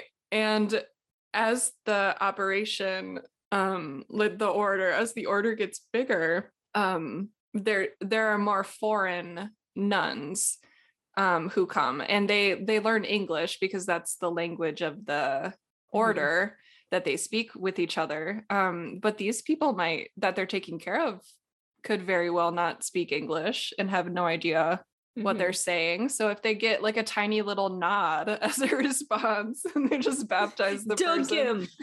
Dunk him. Affirmative. Go take his half-dead body, hoist it up into the dunk tank. Let's all throw baseballs. The dunk tank. We don't do that, just so you know. We don't do I know. You do the very delicate, like, water on the head. We do a little splash on the forehead. Yeah, it's not as cool as the way the Protestants do it. I'm sorry. I accept that. I accept that. I gotta spice up your version of Christianity with the way the Protestants do baptism. That's the thing, is that some denominations of Protestantism are way weirder than Catholicism. I went to churches with dunk tanks in the front of them, okay? That's crazy to me. These people. Full on dunk tanks. Like where you like threw balls at it and everything? Where like the whole drop was like behind the cross, like into the wall, recessed into the wall. The front of it was all glass so that you could see it straight into this massive like tub, and they would come down from both sides on different sets of stairs, meet in the middle, and just dunk them. It was a whole performance. Wow. Yeah. So that's what I like to picture, because you guys are all about like aesthetics and performance. And that's like the one thing that the Protestants do that I'm like, yeah. So yeah, there's that whole controversy. Did she give people secret baptisms? Probably. Should she have done that? No, not cool. Really not cool. But yeah, so that's a mark against old Agnes, I would say. Old Agnes. Old Aggie. Mother Teresa in my head with old Agnes. Little old Aggie. So Where was I? Okay, yeah. So Teresa said about this hospice that it was a place for people who lived like animals to die like angels, knowing that they were loved and wanted. Great sentiment. Something that is always fascinating to me is like the daily routines of members of different religious orders. Um, and the autobiography includes a really good detailed description of what daily life was like for members of the Missionaries of Charity, which was great. So when they finally found their home in Calcutta, they started off as just 12 members, not including Teresa, so 13 total members, but they grew pretty quickly. And when they found their home in Calcutta, it was a little place on a very busy street. It was loud, but they had all the room that they needed in those early days. And Mother Teresa would say often that their extreme poverty was their safeguard. She would say that she didn't want the Missionaries of Charity to fall into the same trap that other religious orders had fallen into throughout history, where they began by serving the poor and then sort of just unconsciously drifted into serving the rich. She would also say that they needed to live in poverty in order to truly understand the people that they helped, which makes sense to me. So, what did this extreme poverty look like? Each missionary of charity was given 3 plain cotton saris with blue stripes, one to wear, one to wash, and one to mend. They were given coarse underwear, a pair of sandals, a crucifix, a rosary, an umbrella during the rainy season, a metal bucket for washing, and a straw mattress. But even just these basic things were often shared among sisters as the order grew. So there were some funny anecdotes in the autobiography, like how one time the sisters were going to mass, like I think it was midnight mass on Christmas Eve, and so they needed shoes because the church was down the street, but there weren't any shoes available for them to wear. The only pair that this one sister had access to were these like bright red stilettos. She's like, this will go great with my nun look. Look, really tarted up. This is just the amount of slut that I need for Christmas mass. Slut it up for Jesus. Exactly. So this nun is just like hobbling down the street in these bright red stilettos. It's just so funny to me. And her plain cotton sari and her Louboutins. They also sometimes had to make underclothes out of old grain sacks, and their saris would be so like they'd get so faded from washing and washing over and over again that you could read the words on the grain sacks underneath the sari. So it would say things like "not for resale." So good. You just can't make this shit up. I love it. So the daily schedule was like this. During the week, the sisters would rise at 4:40 a.m. Immediately, no. For the Benedicamus Domino, which is just a call and response meaning let us bless the Lord. On Sundays, they woke up even earlier at 4:15. They would use ash from the fires to clean their teeth, and they washed themselves and their clothes with a bar of soap that had been cut into 6 pieces. From 5:15 to 6:45, they attended mass and morning prayers, followed by a very simple breakfast. And by 7:45, they were out the door, and they would either be going around begging for food for the poor, or they would be going to the hospice to take care of sick people. At noon, they came home for lunch and some housework, and then Teresa made them rest for a half hour every day. Then they went back out into the city, and they would return home at 6 for more prayers and dinner.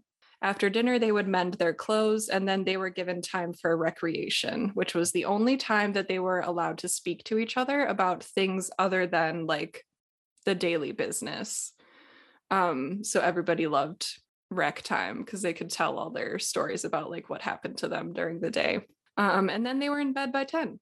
In addition to the first hospice, the Missionaries of Charity also opened a children's home, which started as really just a type of like hospital / orphanage for like sick, abandoned children. But it eventually grew into like a full-on home and school as well. So parents would bring children they couldn't care for. The sisters in their travels around the city would search garbage cans and dumps for abandoned infants and bring them to the home. Some of these children would eventually be reunited with their parents, but some would be adopted, and the remaining ones would be educated at the little school until they were old enough to leave. Another thing I meant to circle back to but didn't, and so I'll talk about it now, was the fact that some of these missionaries were accused of selling children from this home. Yeah, not good. But this happened long after Mother Teresa was dead.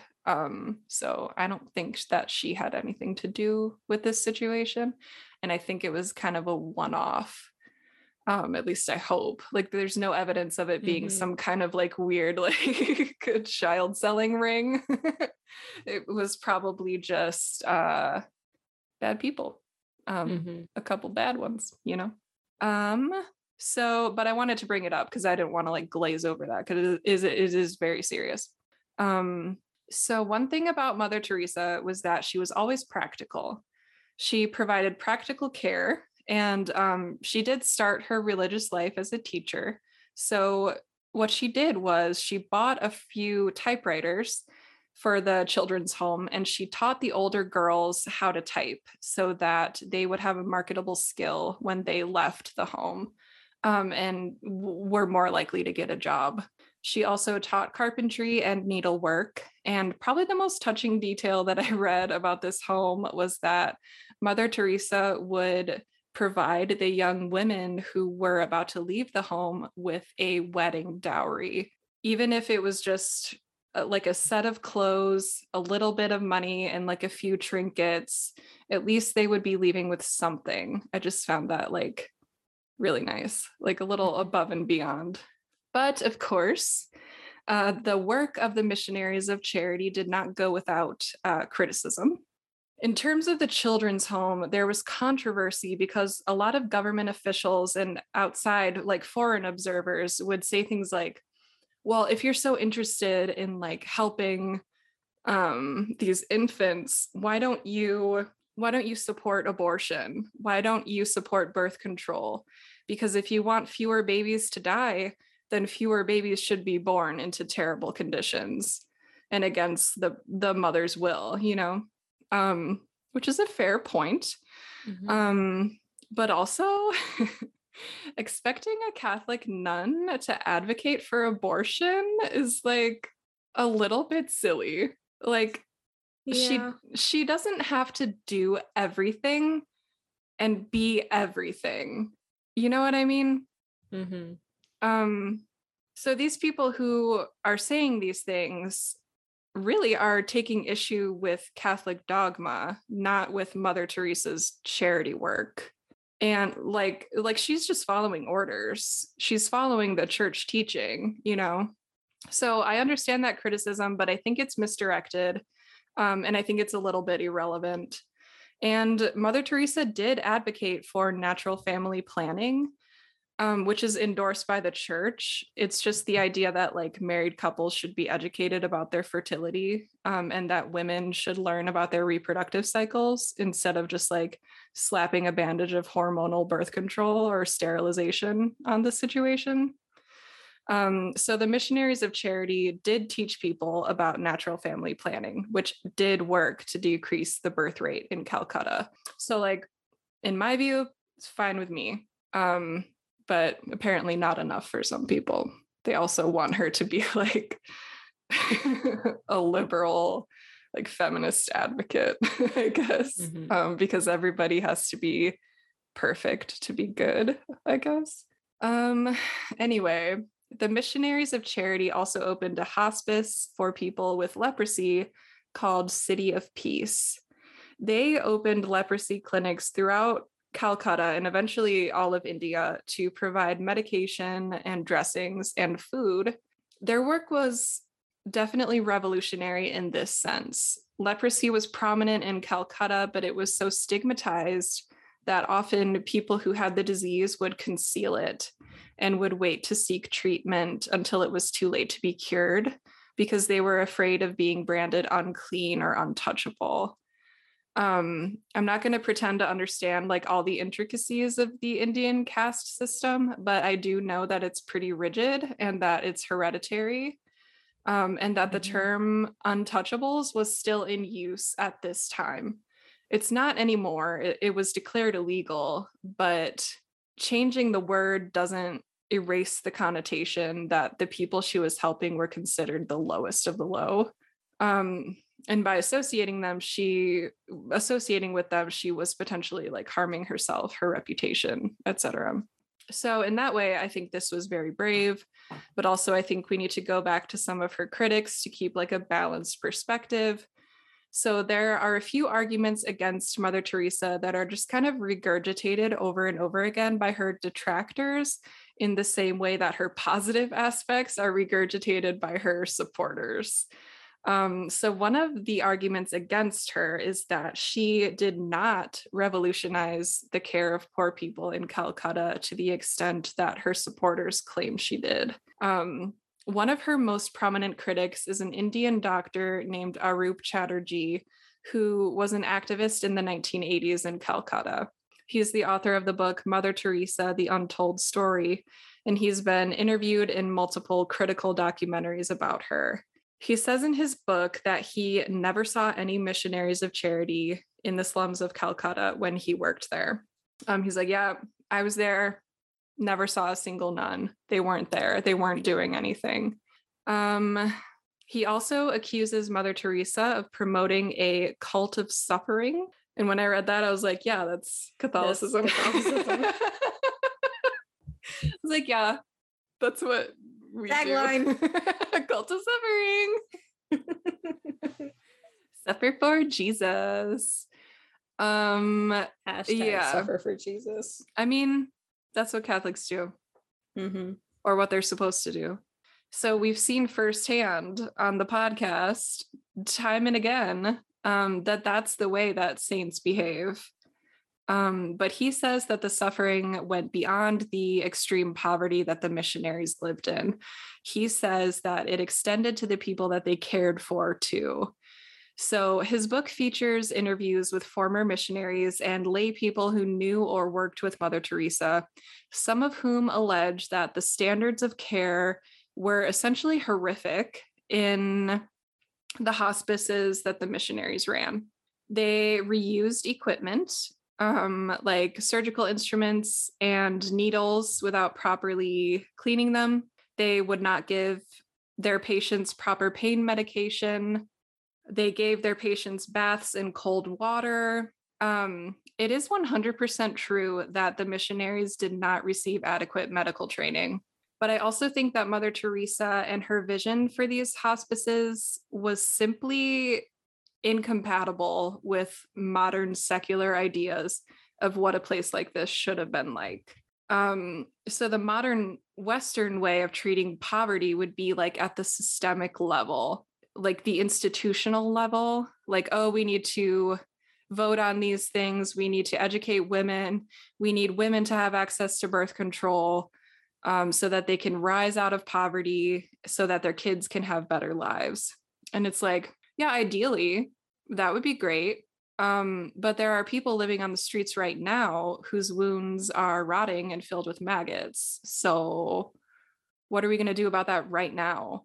And that has always been the focus of the Missionaries of Charity. What small thing can I do right this very second to make someone else feel like a human being instead of like trash? And so there's no waiting around for money for medical training for the sisters. It's like, can you put a bandage on a wound? Great, go do it. So I definitely do see how things could have been better and should have been better had she accepted the donations that she got. which is another big criticism of her, was her handling of the funds donated to her organization. People will say like, oh, this is suspicious that like she's getting all this foreign money from these Western people, but she's not using it to improve the conditions of these hospitals that she runs. Like, where is this money going? It's a mystery. Well, Mother Teresa gave the order that the money should go to Rome and should sit in a bank account there to be used for emergencies only. I read that there is so much money in that account that if she had ever made a substantial withdrawal, the entire bank might have been in danger of defaulting.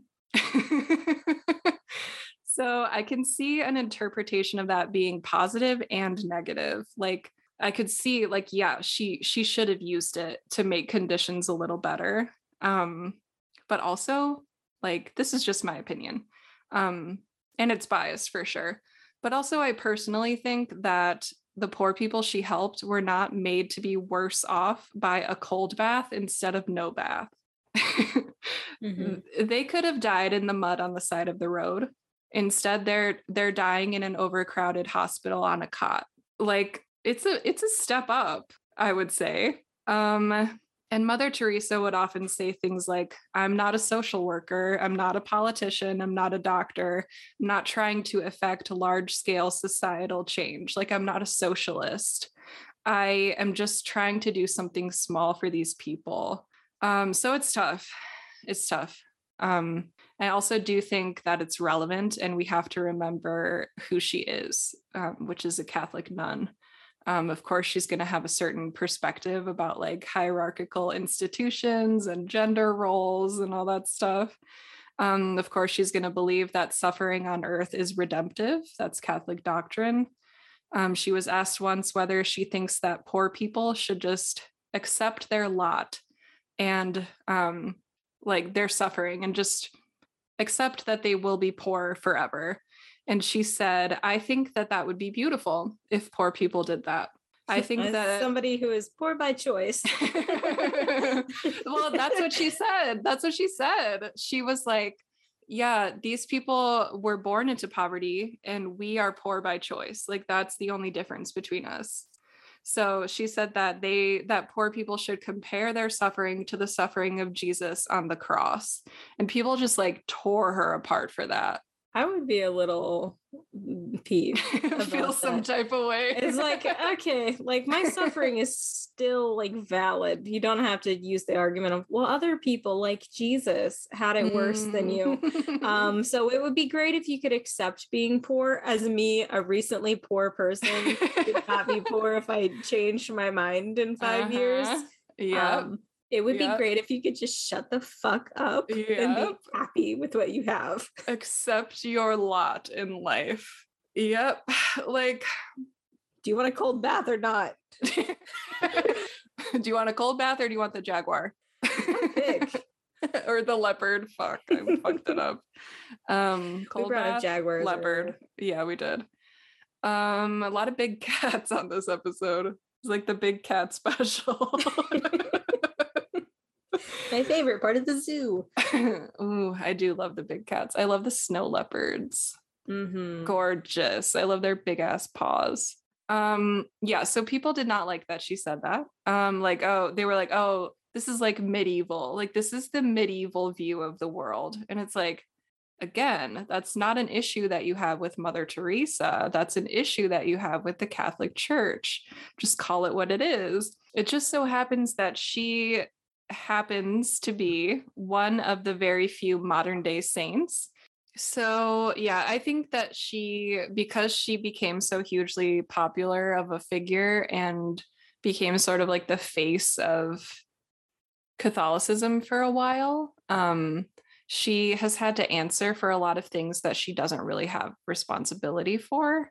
But I do think that there is value in certain criticisms of her.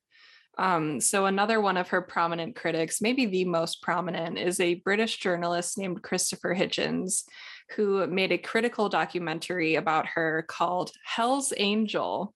I watched it. It is not exactly objective or academic in any way, No shape, or way. form. Really? Shocking. It's like 100% shock value. And it's like rabidly anti-Catholic. Like whenever it showed, I was laughing because Pope John Paul would come on the screen and he would play this like really scary like organ music every time. It was like the Pope's Theme.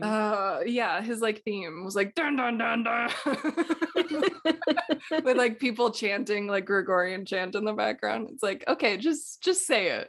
Just come out and say it. You hate the Catholics. It's fine. Everybody hates the Catholics. You're not unique in that regard.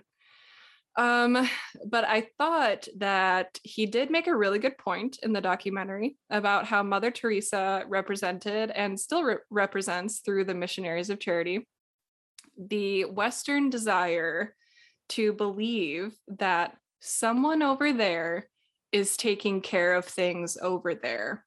If that makes sense.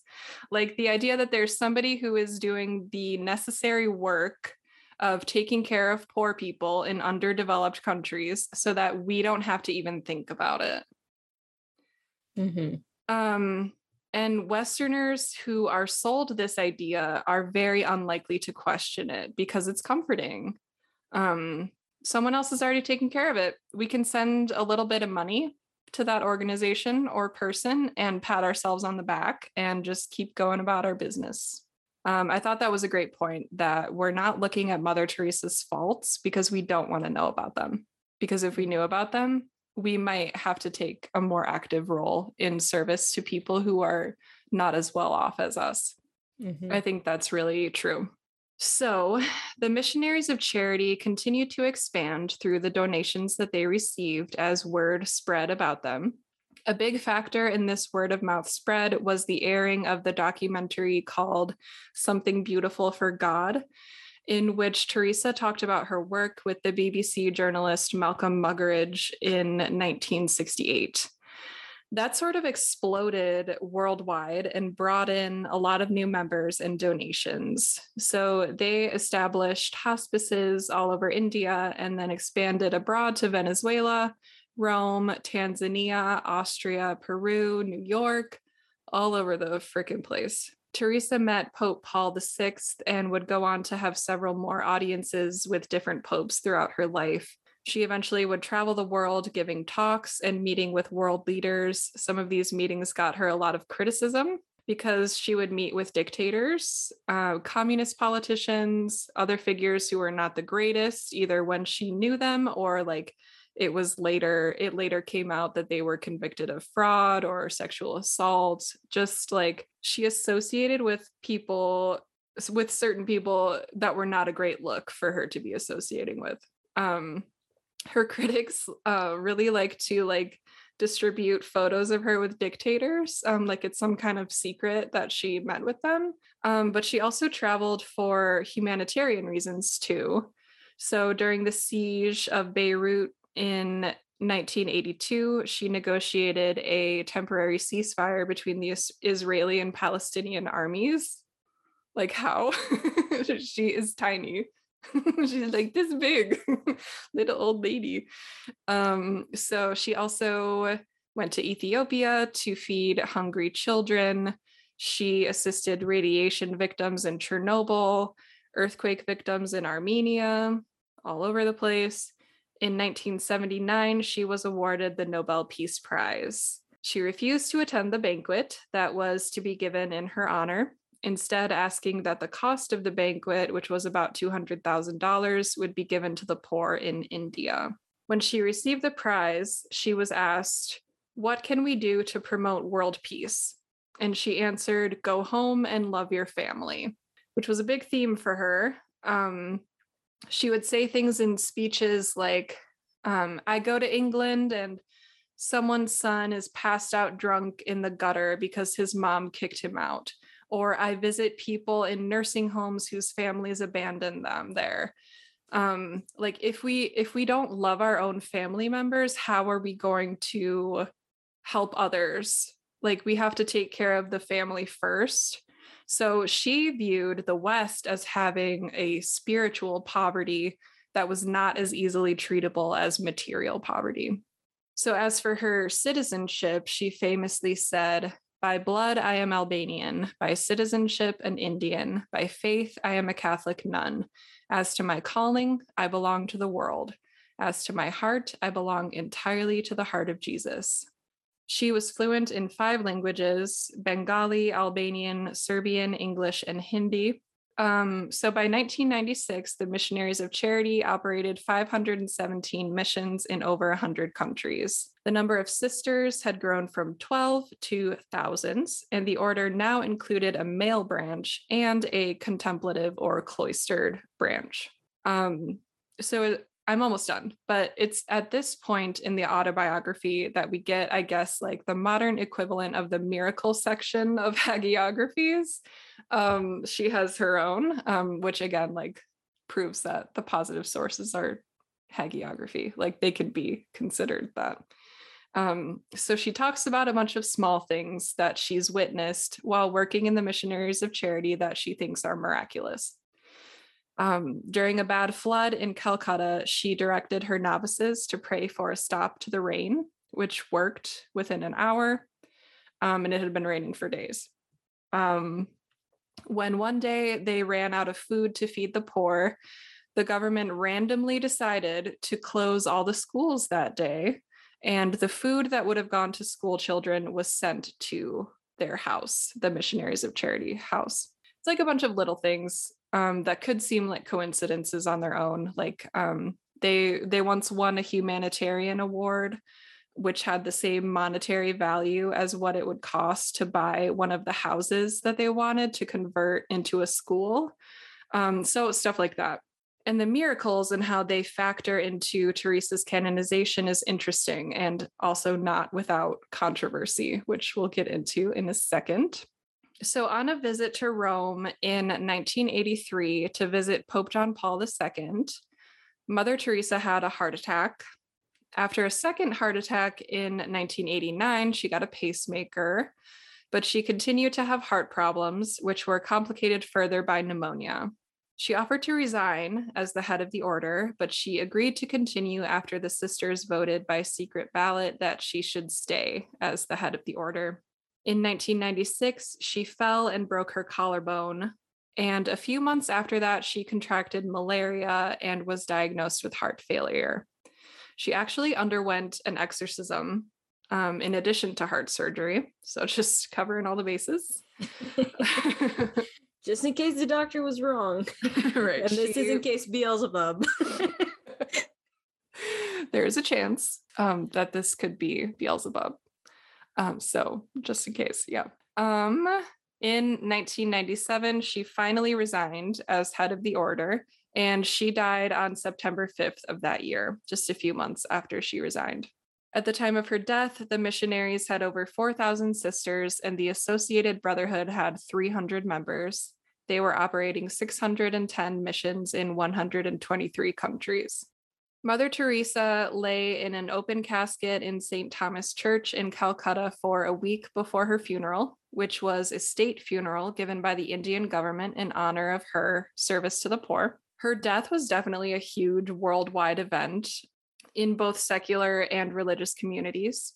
The UN Secretary General made a statement saying, "She is the United Nations. She is peace in the world." So obviously the canonization process started very soon after her death. And again, because she wasn't a martyr, 2 miracles were required for her canonization, as well as documentation that she had lived a life of heroic virtue. In 2002, the Vatican affirmed the first miracle, which was the apparent healing of an abdominal tumor in an Indian woman after holding a locket containing Mother Teresa's picture to her abdomen. Despite reports by the woman's doctor that the tumor had been treated with modern medicine over the course of a year, this was accepted as a miracle. Hospital officials would later say that they had been coerced into stating that the cure was miraculous. Do with that what you will. That's all I know about the situation. Doesn't look great. The second miracle was confirmed by Pope Francis in 2015. It was the healing of a Brazilian man with brain tumors. I didn't find criticism of this miracle the same way that the previous miracle has been criticized. But I also didn't look super hard into it either because I ran out of time. So it could very well be that it was also fraudulent, as I assume the first one was. I don't have the information. I encourage you to look it up on your own if you're interested. Anyway, based on these two miracles, Mother Teresa was canonized in 2016 and has gone on to have a massive legacy throughout the world in secular and religious spheres. She was even in an episode of the YouTube sensation Epic Rap Battles of History, in which she rap battled Sigmund Freud, which I think is her greatest contribution to modern history. And that is Saint Teresa of Calcutta.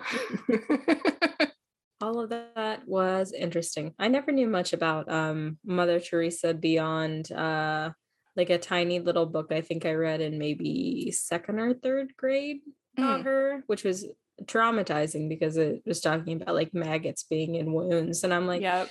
I'm in third grade. I just want to play with a Play-Doh.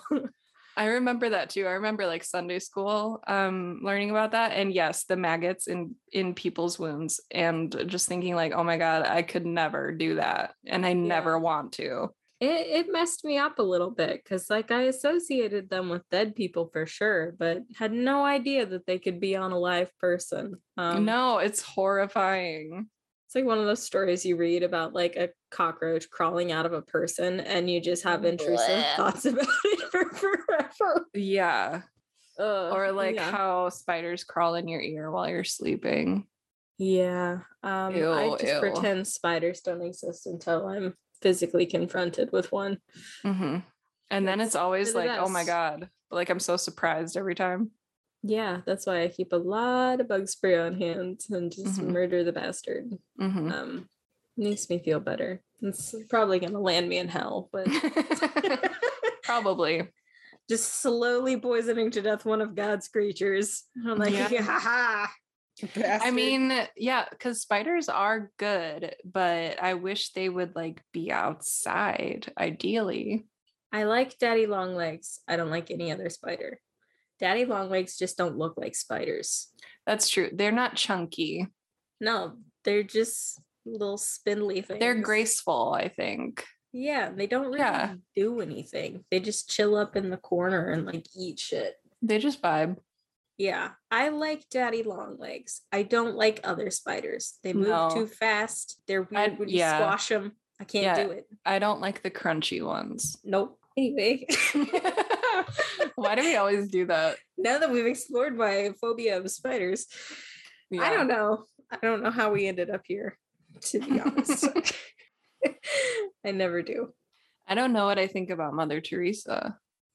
I don't know either. Yeah. Because I have heard different things about her as I've gotten older, but not enough to have an opinion.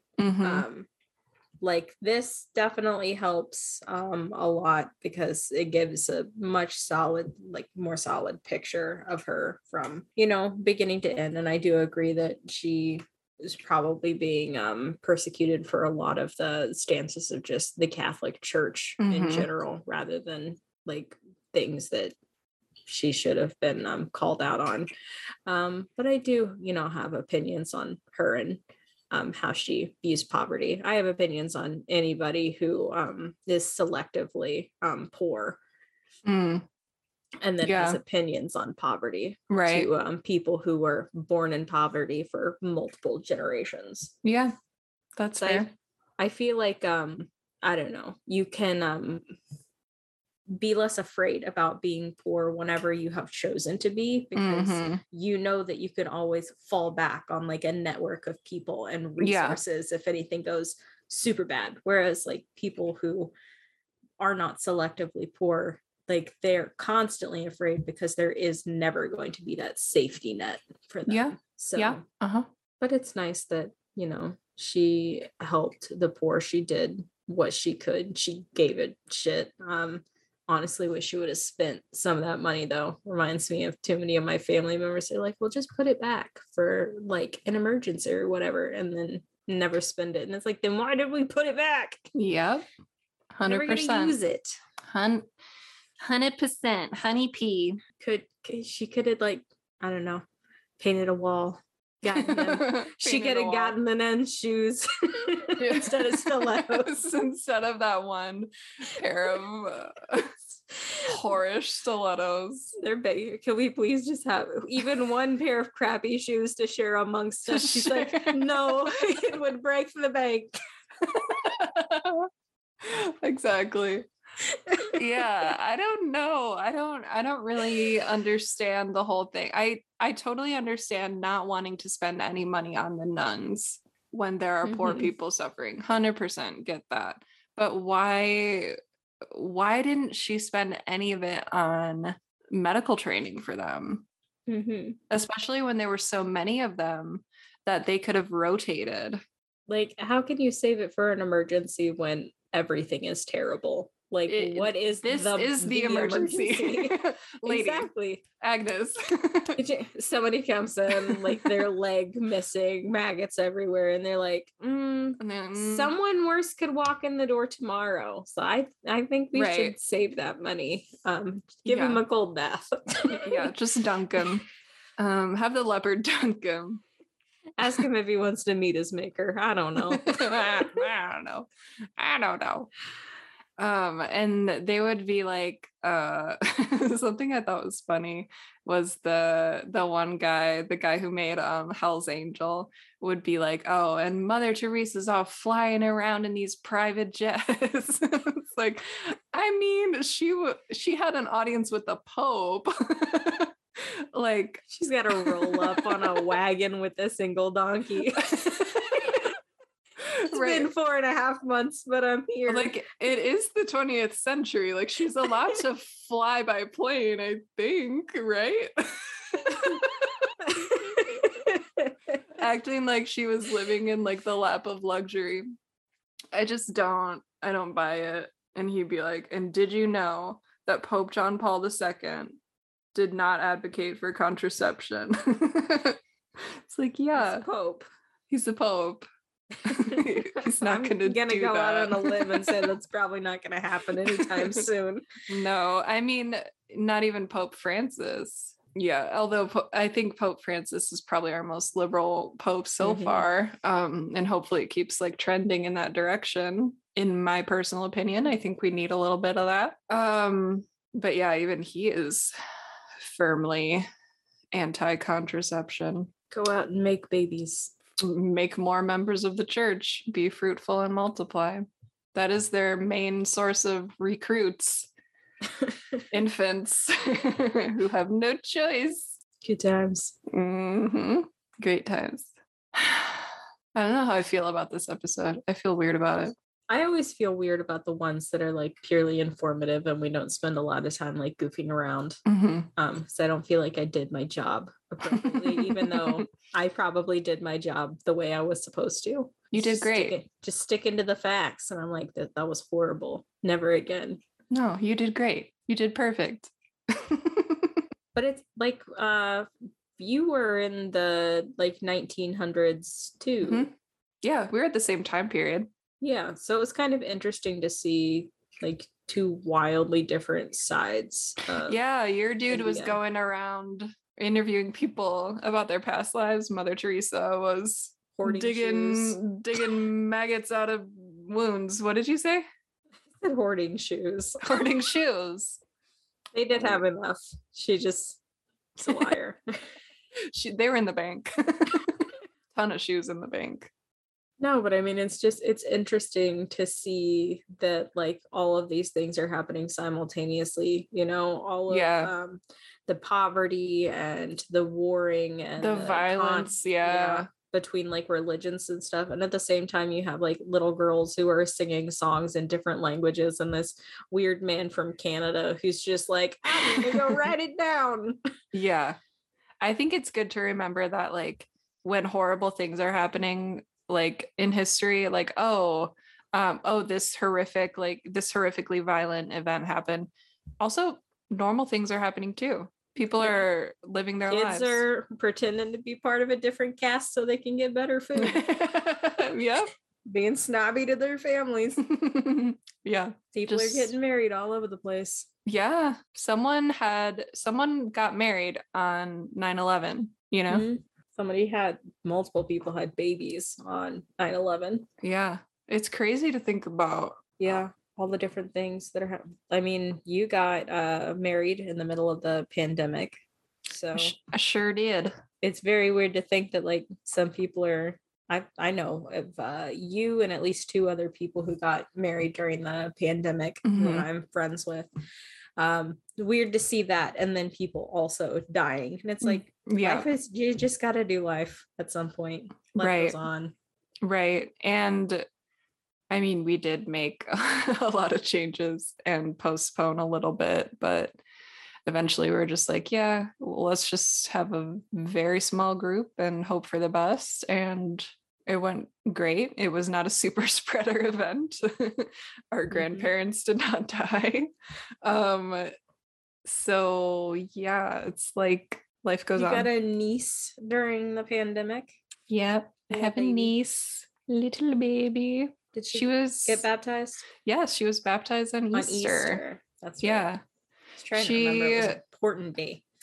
She did great. She didn't cry at all. It's really good for her getting splashed with some water, and she took it like a champ. Splish splash. She was taking a bath. It was cute. I was trying not to cry the whole time. Because when you do the baptism, you also do the litany of the saints, and it's like, Holy Mary, Mother of God, pray for us. And I'm like back in medieval times, which is where I would have thrived. Throve. Just make up conjugations. I would have thrumped. I would have thrumped. Thrumped. Oh my God. Yep, that's the one. Oh God, somebody put me out of my misery. Mother Teresa will. Shoot me like a dog. Well, that was fun. That was a good time. It was a time. It was a time. I don't know if it was good. Let's be real. Made my tummy hurt a little to talk shit about Mother Teresa. I don't know what we're doing next. I'm sure whatever it is, we will thrump.